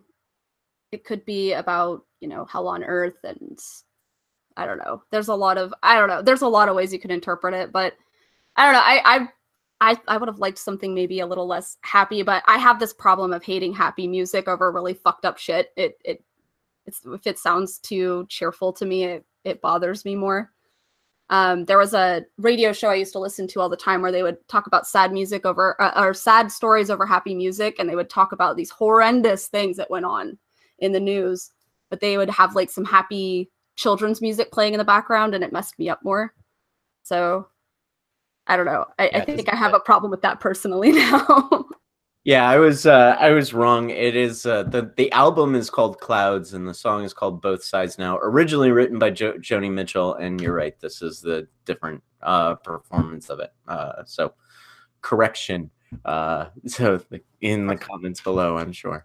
Okay, so something which hasn't come up yet, but I'm curious if you guys noticed it, because I noticed it a lot the first time, and I noticed it even more the second time. Is that Toni Collette says the word please in this film more often than Quentin Tarantino says fuck. It's just it's please, please, please, please, please, please, please, please, please, please, please, please. And I mean, again, I think the performance is phenomenal. But that was just too goddamn much. I think they really should have used some different takes, I think, and told her to dial it back. I mean, it's blubbering, and it irks me. And when they told her to dial it back, they should have said, please dial it back. Yeah, you're right. That is a lot of this film. I mean, I saw it as a kind of just a hyperbolic desperation, but you're right. Yep. Oh, maybe that's purposeful though, to like show how irksome somebody who's pleading is. I don't know. Well, just even in the scene where she's trying to get her husband and Peter to do the little seance, there's like 50 fucking pleases there, like just in that scene. Yeah, it's just there's just too much of it. I mean, again, I get that she's desperate, and I get that she's losing her mind in a lot of ways, but there's got to be other ways to do that without repeating that one word so many times. What I was curious about is at the end of the film, I guess this is a criticism. At the end of the film, so now we have Peter, Payman, Charlie, whatever. Like, what now? Like, does Payman take over the world? Does he have powers? Does he like metaphysically? What happens now? Is like the government gonna be rolled? Like what? His power, and they mentioned this in the film, but also I went and read the grimoire about it. Essentially, he can tell you every truth. Like, he will tell you exactly the truth of it. So now his cult will know everything. They will literally know every possible thing there is to ever know. So that's why she's like, now you can tell us the truths. And so it's like power. So it's like power. So it's like extreme power. It's like Bilderberg. It's like Bilderberg. They will be the richest and most powerful people on Earth. Yeah. It's like coming back from Back to the Future. That makes sense. Wow, that's okay. All right, I dig that more because that's one of the questions I had. Is I was like, all right, so now you have that you did all this work through generations of tragedy and pain through this family. Like, and you have King Payman here. The fuck? Like, what do you get? He's going to stay in the treehouse? Is he going to go like cast other demons, bring them? Like, I know that's kind of I know the movie isn't intending to answer those questions, but it was one of the things that it made me think of them, and I didn't want to think of them. I wanted to focus on the other raw, visceral shit going on. Yeah. There's a Clive Barker movie you guys may or may not have seen it called The Lord of Illusions. There's a sequence in that where again there's like an apocalyptic preacher and his he dies in the beginning and his worshipers bring him back at the very end, and after his worshipers bring him back, one of the first things he does is kill all his worshipers, which I thought was nice because he basically says, you people are pathetic. You just waited around for me and you did nothing. And I kind of, again, going back to your point about the expression on Peter's face, maybe he can tell them the truth, but that's no promise that he's going to, right? I mean, he's the king. He can do whatever the hell he wants. Yeah, I still opt for my Bob Ross ending. He just ignores all of them, starts painting clouds. He should have got out a guitar and just played the best song in the world. Yeah. Yeah, he like demands a sitar and just it turns into like a hippies cult. It's like, I'm not going to give you any information. Just shh. Yeah. So here's another sort of criticism I had of the film. And this is sort of going back to, in some ways back to the point about the rules. But maybe I missed it. Maybe you guys got a better sense of it. What are the conditions under which Payman can occupy a body? Because, apparently he's in Charlie since she's born. And then he goes into the ether and then goes into Annie in the third act. And then finally transfers over to what are the conditions under which Payman can do this? Lots of rules that are broken constantly. Stuff. Yeah. Ethereal. Cause you're right. There's Payman, take your phone and make it like shine into the sun and like you blind someone like there's that Payman, like that little reflective Payman. And then there's Payman in Charlie, which I guess you could argue happened when Ellen breastfed Charlie. So there's that. Let's go that route, right? So I think that's why that's in the film, at least that part. There's say the spells in your home. Remember those words all over the house? There's say the spells, and then Payman can take over anyone in that house willy-nilly. I believe that's what was happening, which is why he suddenly, or maybe it's just Annie, come to think of it, because I think he just takes over Annie. He could have just taken over Peter at that point. So let's scratch that. He could take over really anybody that has the hereditary line. That's why the dad is useless and pointless, because he doesn't have that hereditary line. But you will notice that there is Zazas wrote on the wall. And if you guys know anything about the Ouija board or any of that kind of stuff, Zozo or Zaza or Mama, if that word gets put in when you're on the Ouija board, it unleashes this kind of Loki type demon who tries to fuck up your life. And so, and this is in a lot of movies and a lot of lore. It's been around for, a while now. And you'll find stuff on the internet about people who've got the ZA happen on their Ouija, and you better say goodbye now or that thing is going to come into your life. You better get off that Ouija board now or it's going to start messing with you. And that is actually real lore that people go by. So definitely the director or the writer had done his homework on demon shit and how you get them out. But Zazas being written on the wall would definitely make it open for the demon to come into the house and be able to possess people. Yeah, but the rules were weird, I think, Garrett. I think that was a huge criticism of the film. And there was a line in the book again which said that I paused it this time around so I could read the whole page about how he goes after the most vulnerable. He can go to the most vulnerable, which makes a certain degree of sense. But again, it's not at all clear to me that Annie is the most vulnerable right after her husband gets burnt up, or that Peter is the most vulnerable when he's in the class or whatever is going on. It's again, if that was the rule, it should have somehow been executed clearer. They should have watched session 9 for the vulnerable. Yeah. I want to bring up one point. What was your guys' take on Gabriel Byrne's character, Stephen? And I mean, to some degree, Gabriel Byrne's performance, I really liked it. But what did you think of that character and how he fit into the thematic issues that we've been talking about this evening? The way I take it is this has happened in Drag Me to Hell and many other films. The skeptic asshole who's trying to actually rationalize things in a normal way. So fuck him. He's dumb. He doesn't get it. And he'll never get it because he's trying to rationalize things in the right and proper sense that you should actually rationalize things. I mean, thinking that your wife is faking your daughter's voice as a form of trying to get attention makes sense since her mom had DID. Like, she had multiple personality disorder. So the wife exhibiting some signs of having that mental illness as well. He's like, knock it off. You're scaring our son. You're being an asshole. And like his responses made sense in the real world, but he was also ignoring facts like the flame blew up, the glass moved across. Like, there's obviously something going on in your house, bro. But the mansplainer. That's the feminist interpretation here. There we go. In some ways, I mean, again, I don't mean to put too much weight on art, but it is unfortunate because, I mean, again, I consider myself, devout rationalist and realist and naturalist and such. So when, people start to actually encounter weird things in their life, movies like this might actually encourage them to take the supernatural more seriously. And that's an unfortunate consequence and side effect, I think, of this kind of story. Yeah, I think it wrongfully depicts people like us. I think it depicts us as people that are hard-headed about our positions as opposed to being open-minded. And I think it's a shitty thing to do, but it's great for storylines. There has to be that person who's like, you're just nuts, okay? You're nuts. And it's like, no, and I can't just magically make fire explode out of a candle, I don't have that. I don't know. I don't know if you guys know this, but I actually got a PM from someone when we did our session on A Dark Song, the Irish horror film A Dark Song.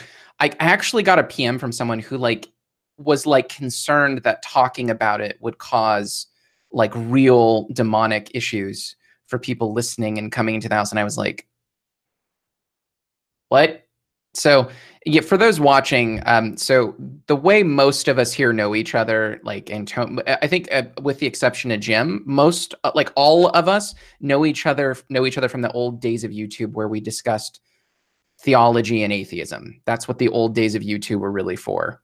And we all know each other from those things. I used to be a Christian. I am now an atheist. And I think everyone here, I haven't really traced this out with Jim, but I think all of us are atheists. So Jim is not an atheist. He is clearly a Muslim man. So that's how most of us know each other. So when we say, oh yeah, we're speaking from that person, that's how we know each other. So anyway, I thought I'd throw that out there. And we haven't had any weird things. If you're watching, whoever that was, we have not had any weird things since A Dark Song.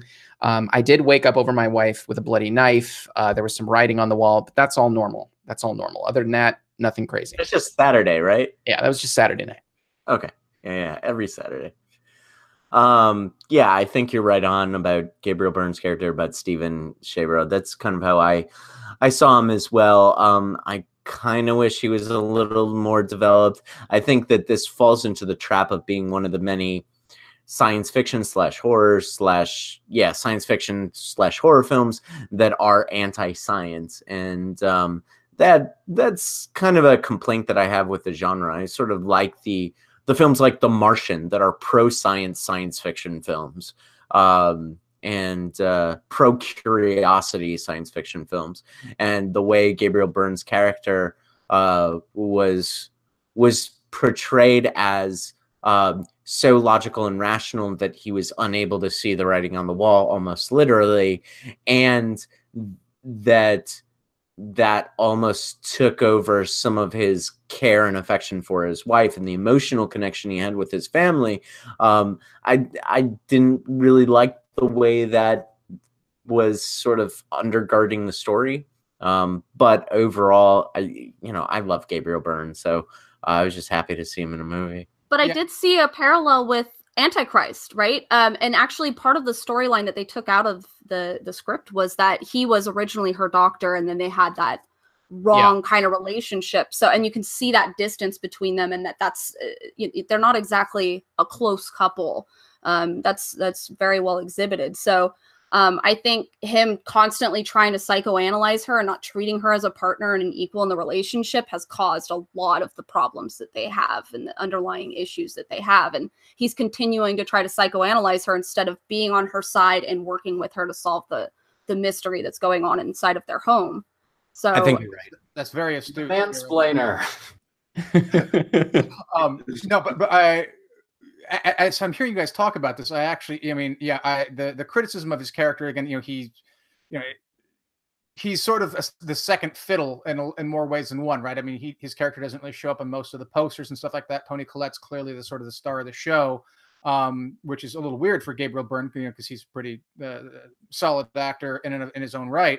But also, it almost does feel now like his character is there more just for Toni Collette to bounce off of rather than to be a character in his own right. And that is a little, a little thin, I suppose. Yeah, he was definitely underdeveloped, especially since he has that face where like he's been on tons of movies that you could probably peg him on, even though you can't peg the movie. You're like, I know that guy. He's from like 30 movies I've seen. He's a great actor. Why is he so underdeveloped in this film? Well, he's in my favorite movie of all time. So Miller's Crossing, which Gary quoted perfectly. And no one knows anybody not that well. No one knows anyone not that well.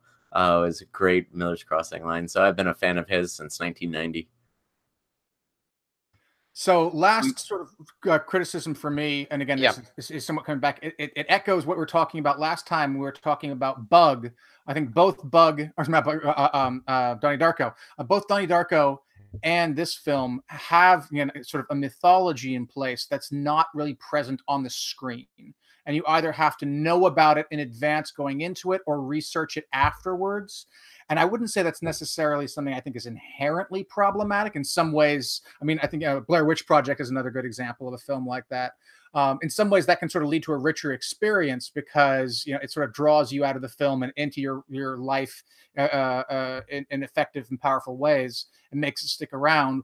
But if the film can't survive on its own two legs, if it can't sort of make at least a certain amount of coherent sense and stand up on its own sort of internal presentation without sort of broad cultural context, then I think that's sort of a weakness of the film. It's saying that the film isn't going to really tell you the full story.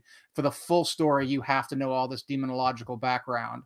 And that to me is, again, I don't necessarily call it weak writing necessarily, but it is sort of disappointing because it's requiring something of your audience that isn't required of them in the viewing. It's requiring of them either before they come in or after they leave. And that to me is asking the wrong kind of asking too much from an artist. And I think that this film's defenders would say, well, everything that you want is in the movie. It's in those 2 pages in insert shot exposition. And that it was almost too quick. I think you're going back to some of the things that I was talking about earlier about the world building of this film and how the world building is either inconsistent or can be explained by, well, he's just a demon of mischief, which is a fairly weak exposition or explanation. Any way to fix these issues is really unsatisfying, but it's sort of this Star Trek does the same thing with a lot of their like explanations of things, and it's entertaining enough. I mean, those little Star Trek does these kinds of explanations of like, it's the weird mechanism thing called the wonkadoo, and that's what describes what's happening. Ooh, but they magic machine shit their way out of problems. Yeah. I think that's an issue though, because you're painting yourself into an artistic corner in those situations, and I think that both Star Trek sometimes paints itself into an artistic corner the same way Hereditary does. How to get out of those is either to do magic science shit and get yourself out of it, or magic demon shit, and that gets your way out of it.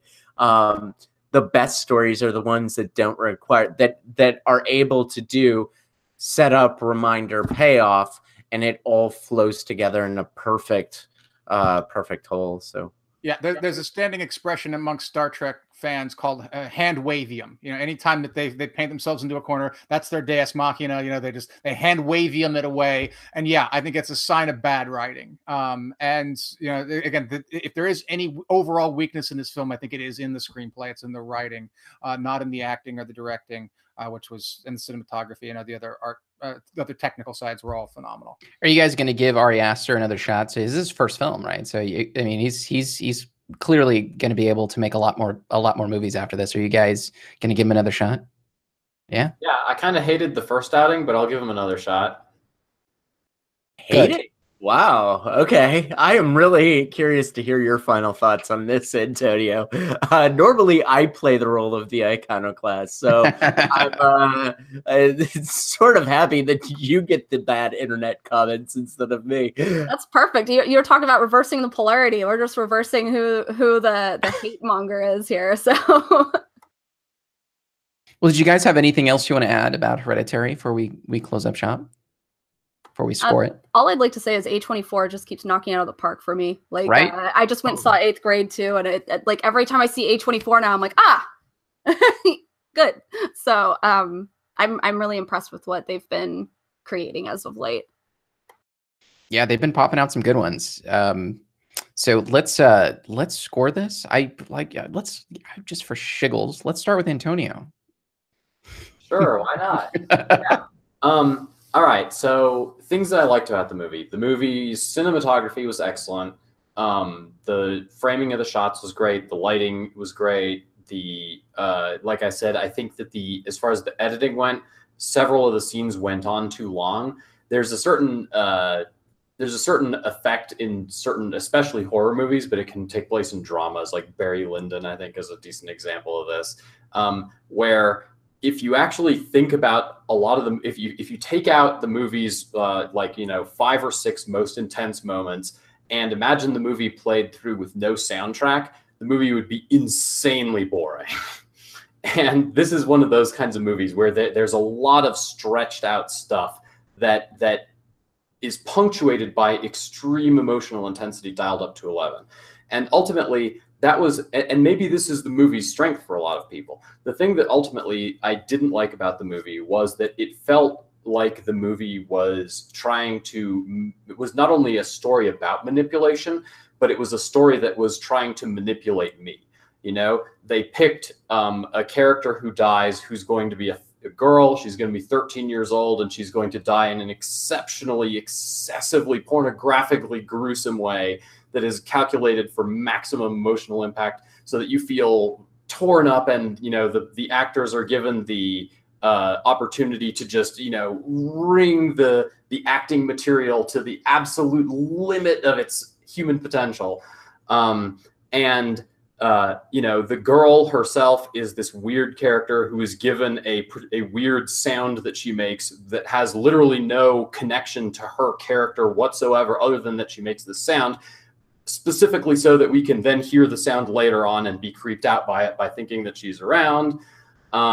So there's a number of choices that the movie makes that strive to manipulate the viewer on an emotional level, that try to crank up the viewer's emotional intensity by using cinematographic tricks. To some extent, that's inherent to the medium, but in this case, I felt like the movie leaned much too heavily on those elements.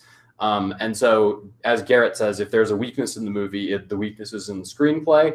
And so I think the screenplay really leaned very, very heavily on some fundamentally weak storytelling elements to sell a very beautiful package that where there's not a whole lot underneath the hood. It has depth in terms of directorial artistry and symbolism, and that's why I think that I would be willing to see some more of Ari Aster's subsequent work. He clearly has an eye for what's going to look good. He clearly has an eye for what's going to shock the viewer and play well on the camera. And so I think if some of these excesses and crutches sort of get knocked out from underneath him, his work will be very, very compelling indeed. As it is, I think I'd probably give the movie a 6 out of 10 for being very pretty and well put together. But like I said, I feel like the screenplay is a little bit on the shallow end and could have been taken in a much more compelling direction with a couple different tweaks that might have resulted in a much more interesting movie that explored some of these issues in a more profound direction. That's my take. Like Noah said, he actually appreciated that it didn't go in any one particular direction. So this may be just a case of differing tastes. But yeah, as far as whether I found the movie scary, because I wasn't able to identify an antagonistic element in the movie sufficiently well, just when you think it's going to be the creepy girl, she dies. Just when you think it's going to be her spirit, there's this whole subplot about the mother. It really prevented me from getting into the movie and getting as scared as I might have been, as gripped by the movie as I might have been. But I do think that the jump scares in particular were done very effectively. They were well set up. They were interspersed nicely. I think that was an element that Noah definitely called out correctly. So that's my review. So these are very well thought out responses in a nice summary. And so now, Antonio, I'm going to read you some of the comments in chat because I think you will really appreciate these. So one person said, Antonio, I am disappointed, young man. That's it. Another person said, your opinion is wrong. That may be my favorite so far. I think that's great. Another person said, Antonio, I usually appreciate your thoughts. No longer. I'm not making these up, by the way. There's a couple smiley faces after. But that's winky face. They're fucking. No, I don't think any of these people are super serious. I told him to give you shit, actually, if you read the chat. Your opinion is bad and you should feel bad. You get the point. It just goes on from there. But great, as a great summary. And I think I personally think a lot of that is fair. I think it's just a difference in taste. But anyway, sorry, I had to give you shit. Garrett, what did you think? Watch it again because you are wrong is another one. There you go. Yeah, I'm not insensitive to some of Antonio's criticisms. Again, he quoted me in saying I think that the flaws are largely in the screenplay, and I sort of stand by that too. But also I want to echo something else I said earlier. Is I didn't enjoy the film. I wasn't sort of enraptured with it. I didn't feel good going into it, but it also wasn't like a film I think that was sort of designed to unnerve me in the way that some certain films are. I felt again, when it comes to films, I'm largely driven by plot, by story, and by screenplay because that's the thing I sort of understand most about the filmmaking process. So the first time I watched it, those weaknesses felt particularly strong. I enjoyed it more the second time through. I think, and as I often do, because I'm able to sort of put those criticisms aside and focus more on what the film is doing well. And the strengths of this film are pretty unambiguous. We've touched on several of them. The wonderful acting, the fantastic cinematography. Again, I think sort of the tone, the lighting was all really good. The theme's really good. And this is even though I didn't sort of enjoy it or have fun with it, it's a film that is worth talking about, and that it's a conversation piece. So in that respect, I think it's a serious success. There aren't too many films I've seen in the last year that I've wanted to talk about as much as I've wanted to talk about this film, to hear what other people say, and to point out some of the nuances. So those are real successes. So on a 10-point scale, I would give it an 8.5. Wow, that's really high for you. I just want to point that out. Go ahead, Jim. What did you think? Oh, I think Jim's gonna go last, but so I just want to argue with Antonio a little. As far as like the slow burn of the film, I've been watching a lot of Italian neorealism, so it kind of felt natural to me because I've been watching so much of like, you know, Antonioni and like other weird ass fucking shit that has the long shots that seems like, why are we lingering here? I honestly think a lot of those shots and like almost like that Joel and Ethan Coen where they're almost like the characters are looking at you. I think it's to add a realism and make you feel like you're a part of this thing that you should be detached to because they're pretty much all toys and puppets, right? But I think it was trying to make you feel off-putting about the fact that they present this idea that these are superficial, non-object type people. They're not real people, but then also making you feel like you're experiencing it along with them and it feels real. So I think they were trying to I think that's what they were trying to add a vibe to make it uncomfortable and make you feel off, even though nothing really has happened yet. You're like, I don't feel right. I feel uncomfortable. And as far as what the antagonist is, I feel like the antagonist of the film is fate, much like Final Destination. It's not something they can control. This is inevitability. This is where it's going to end. It's almost like a creature you can't go after and attack. And that adds an element of fear to the film that people like me get more freaked out by probably. And yeah, that probably is a taste thing that people like Noah and I might get a little more freaked out by that kind of thing. Like we want some element of control in our lives. And I think it causes us discomfort. So I think it was purposely done the way it was, but I loved this film. I love the vibe of it. I love the look of it. I love the characters. The writing wasn't the most perfect writing I've ever seen, but it did fuck my head up. I will probably watch this movie over and over again because I bought it, and I'm going to be mad that I didn't talk about certain things in the show, and I'm probably in about a year going to be like, can we talk about Hereditary again? Because I missed some things and I want to talk about it. And I know this is going to be one of those films I'm going to revisit over and over and over. I give it a 9 out of 10. It is, it's really high up there for me. It fucked me up, and it's one of the best films I've seen all year. So.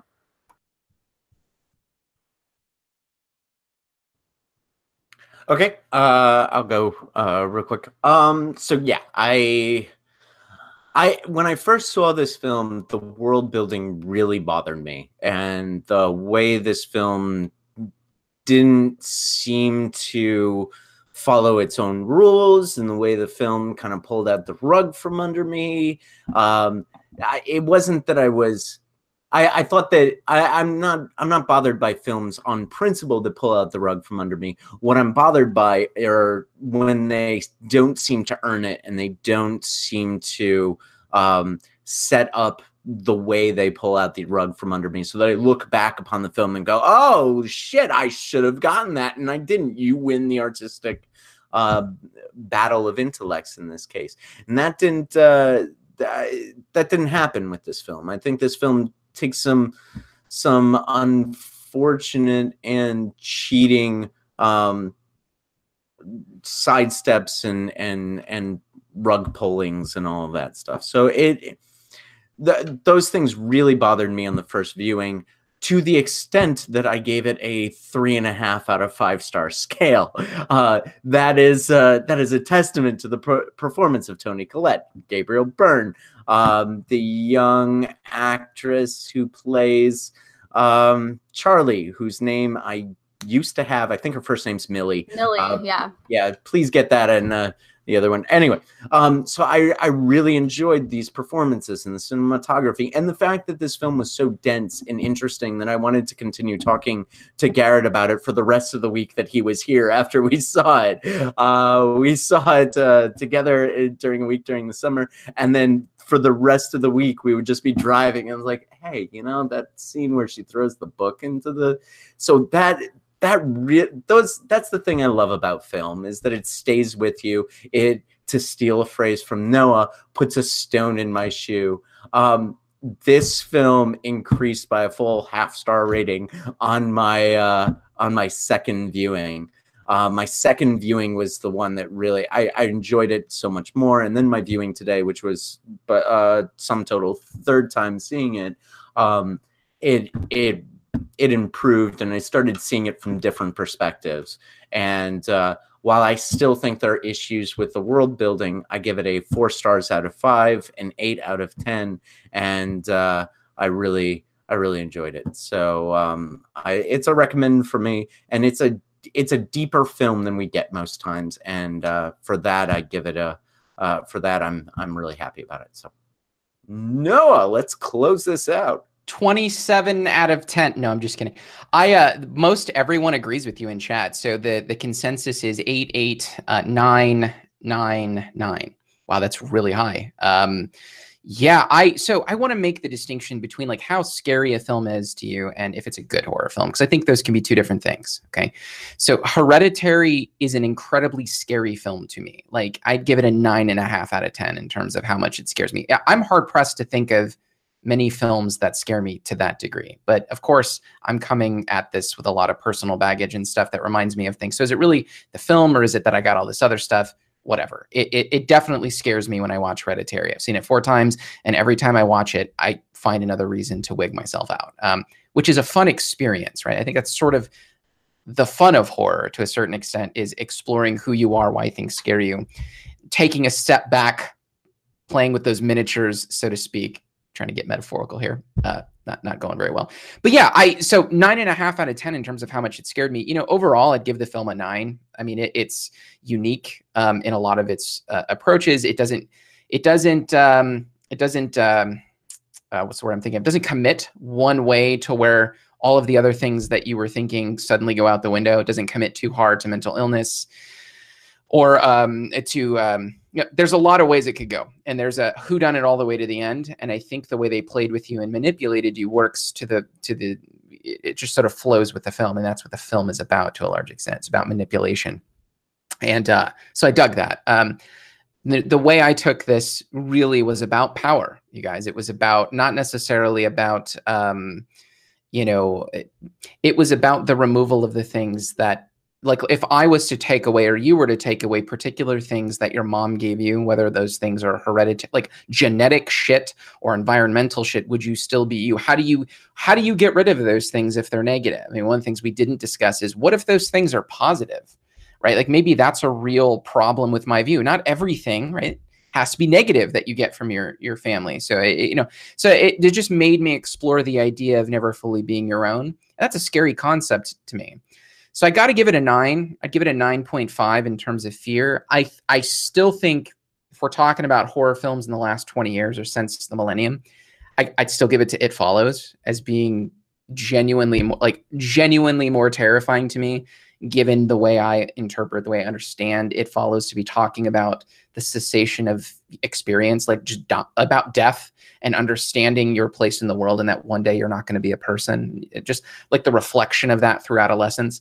That's more fundamental in a lot of ways. I think more, I would say deeper, but it's certainly it's more raw. Maybe I would say it's deeper. It's a layer deeper than familial connection. So in that sense, I think that exploration is something that has the capacity to be more fear-inducing for me than Hereditary. But I'm gonna be honest, man, it's close. I loved Hereditary. By far my favorite horror film of 2018. Nothing comes close in the last few years. I was going to say Get Out in 2017, but nowhere near. Get Out's nowhere near Hereditary.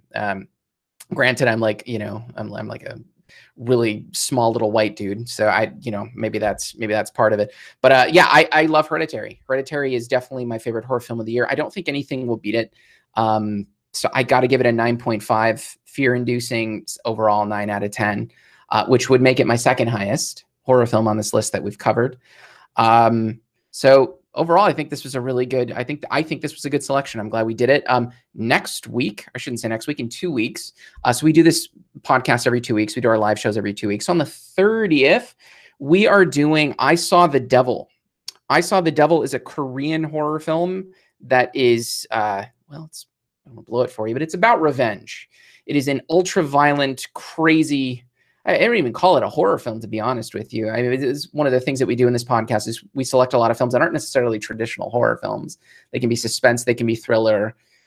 We did The Lobster, for God's sakes. We did, so, I mean, yeah. So We're doing it's a Korean horror film. We're going to be doing it in 2 weeks. Definitely check it out. It's on YouTube. I think it's on Hulu and Amazon. It's been out for quite a few years. Check us out on Facebook, Instagram, and Twitter. Also, you guys probably don't know this, but Jim and Garrett have their own YouTube channel, and I'm totally going to plug it right now. So they have Jim and Garrett at the Movies. So if you go to YouTube, put Jim and Garrett at the Movies, and they do things well beyond horror films. So they cover, basically films that are coming out now. They did. I'll let you talk about it, Jim. You guys do kind of recent stuff. Sure. Yeah, so we do one recent film that our metric for it is review the most interesting film that's coming out this week. We don't actually always select the right film, because this week we selected Predator. And we tie that thematically with a movie club entry, which in this case is Predator. So we'll be comparing the 2018 Predator with 1987 Predator. We also cover a news item. This week we're going to be covering Henry Cavill out as Superman and who will replace him. We're also going to be doing something fun where we cast Trolling the Fan Base the Movies. So basically what I've done is I've written this sort of fake storyline, and we're going to cast the most iconoclastic characters in this fake storyline. This is as a result of sort of the Twitter reaction to the possibility that Michael B. Jordan could be Superman. It was vicious and a little racist. And so we're going to sort of have some fun with Twitter rage. So we'll be covering those stories. And then every week we cover a recent film, a movie club entry, and a news item. So we'll hope to see some of our Deadly Analysis friends over there.